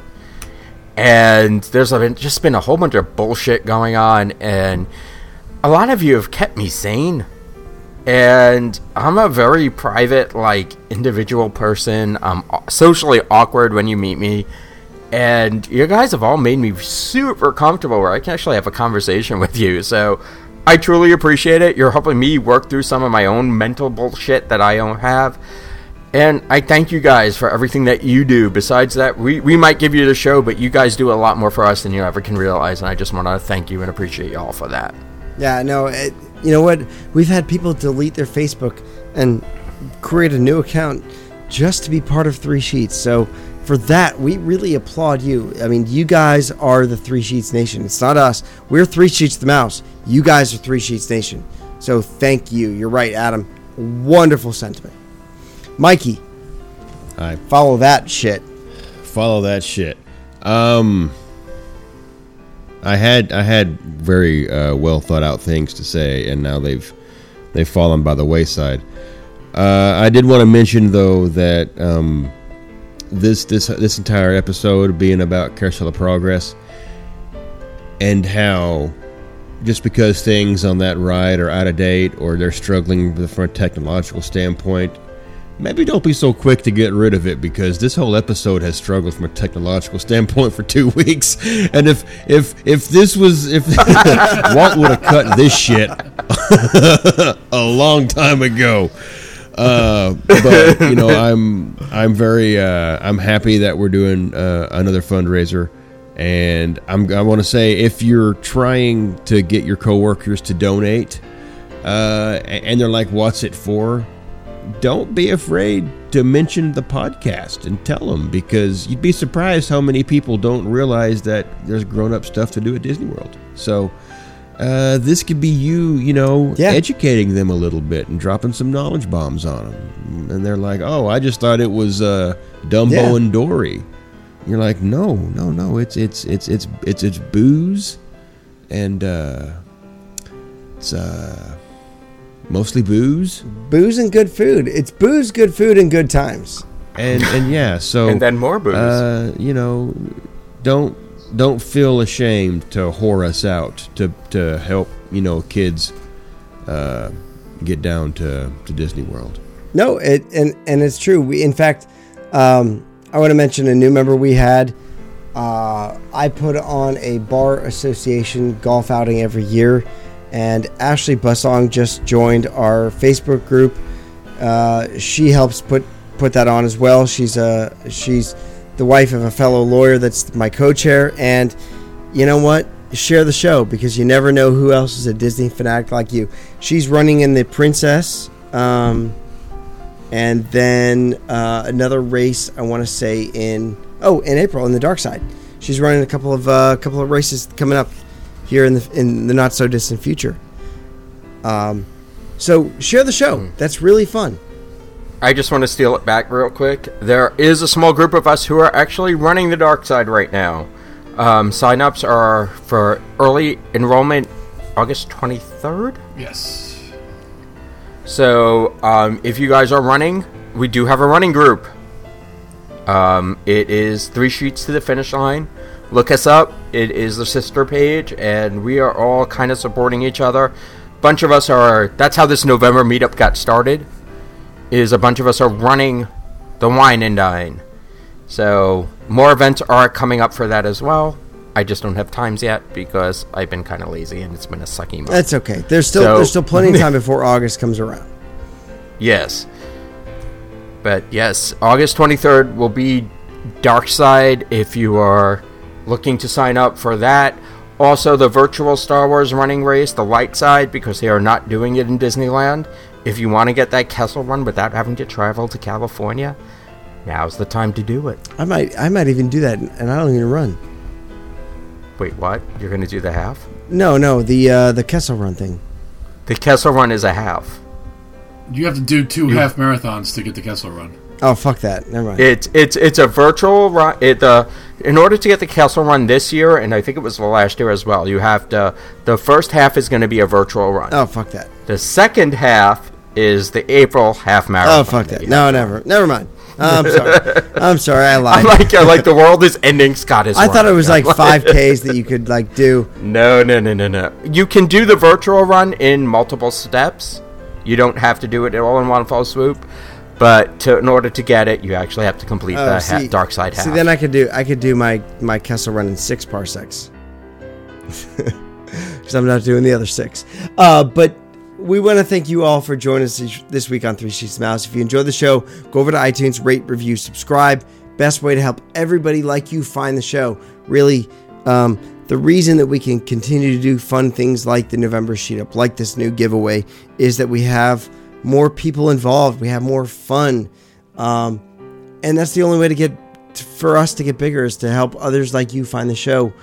We're sitting at, 940-something members, Tim? Yeah, I think 948. I think somewhere in there. So we want to get to 1,000. That's the goal. Get to 1,000, and then beyond that, or to infinity and beyond. I guess. Which that's 1,000 beyond. Yeah. But go over there. Go over to iTunes, rate, review, subscribe. But also go over to the Facebook group, facebook.com/group/3 Sheets. We're also on Instagram and Twitter at 3 Sheets Podcast. That's the number 3 at 3 Sheets Podcast. If you're in the parks, tag us on your Instagram. Don't forget to use the hashtag 3 Sheets Nation. Get fuzzy. Come hang out with us over at facebook.com/group/3 Sheets. If you have friends that love Disney as much as you do, invite them to become part of 3 Sheets Nation. But because we have so many members waiting in the queue, invited by other members, make sure you tell them to what, Mikey? Answer the Gore Ram questions. There's only 3 of them. They're very simple because it's your personal opinion. So just answer the questions. We'll let you in. Answer the questions. But definitely go over there, facebook.com/group/3 Sheets. Join the Facebook group. Subscribe to the podcast. I want to see as many members as we have. Every single one of you downloading the show each week. Subscribe. That's the best way. It gets pushed right to your phone. You never have to wait for it. You never have to know when we're going to release a quickie that's 2.5 hours or a show that's 5 hours.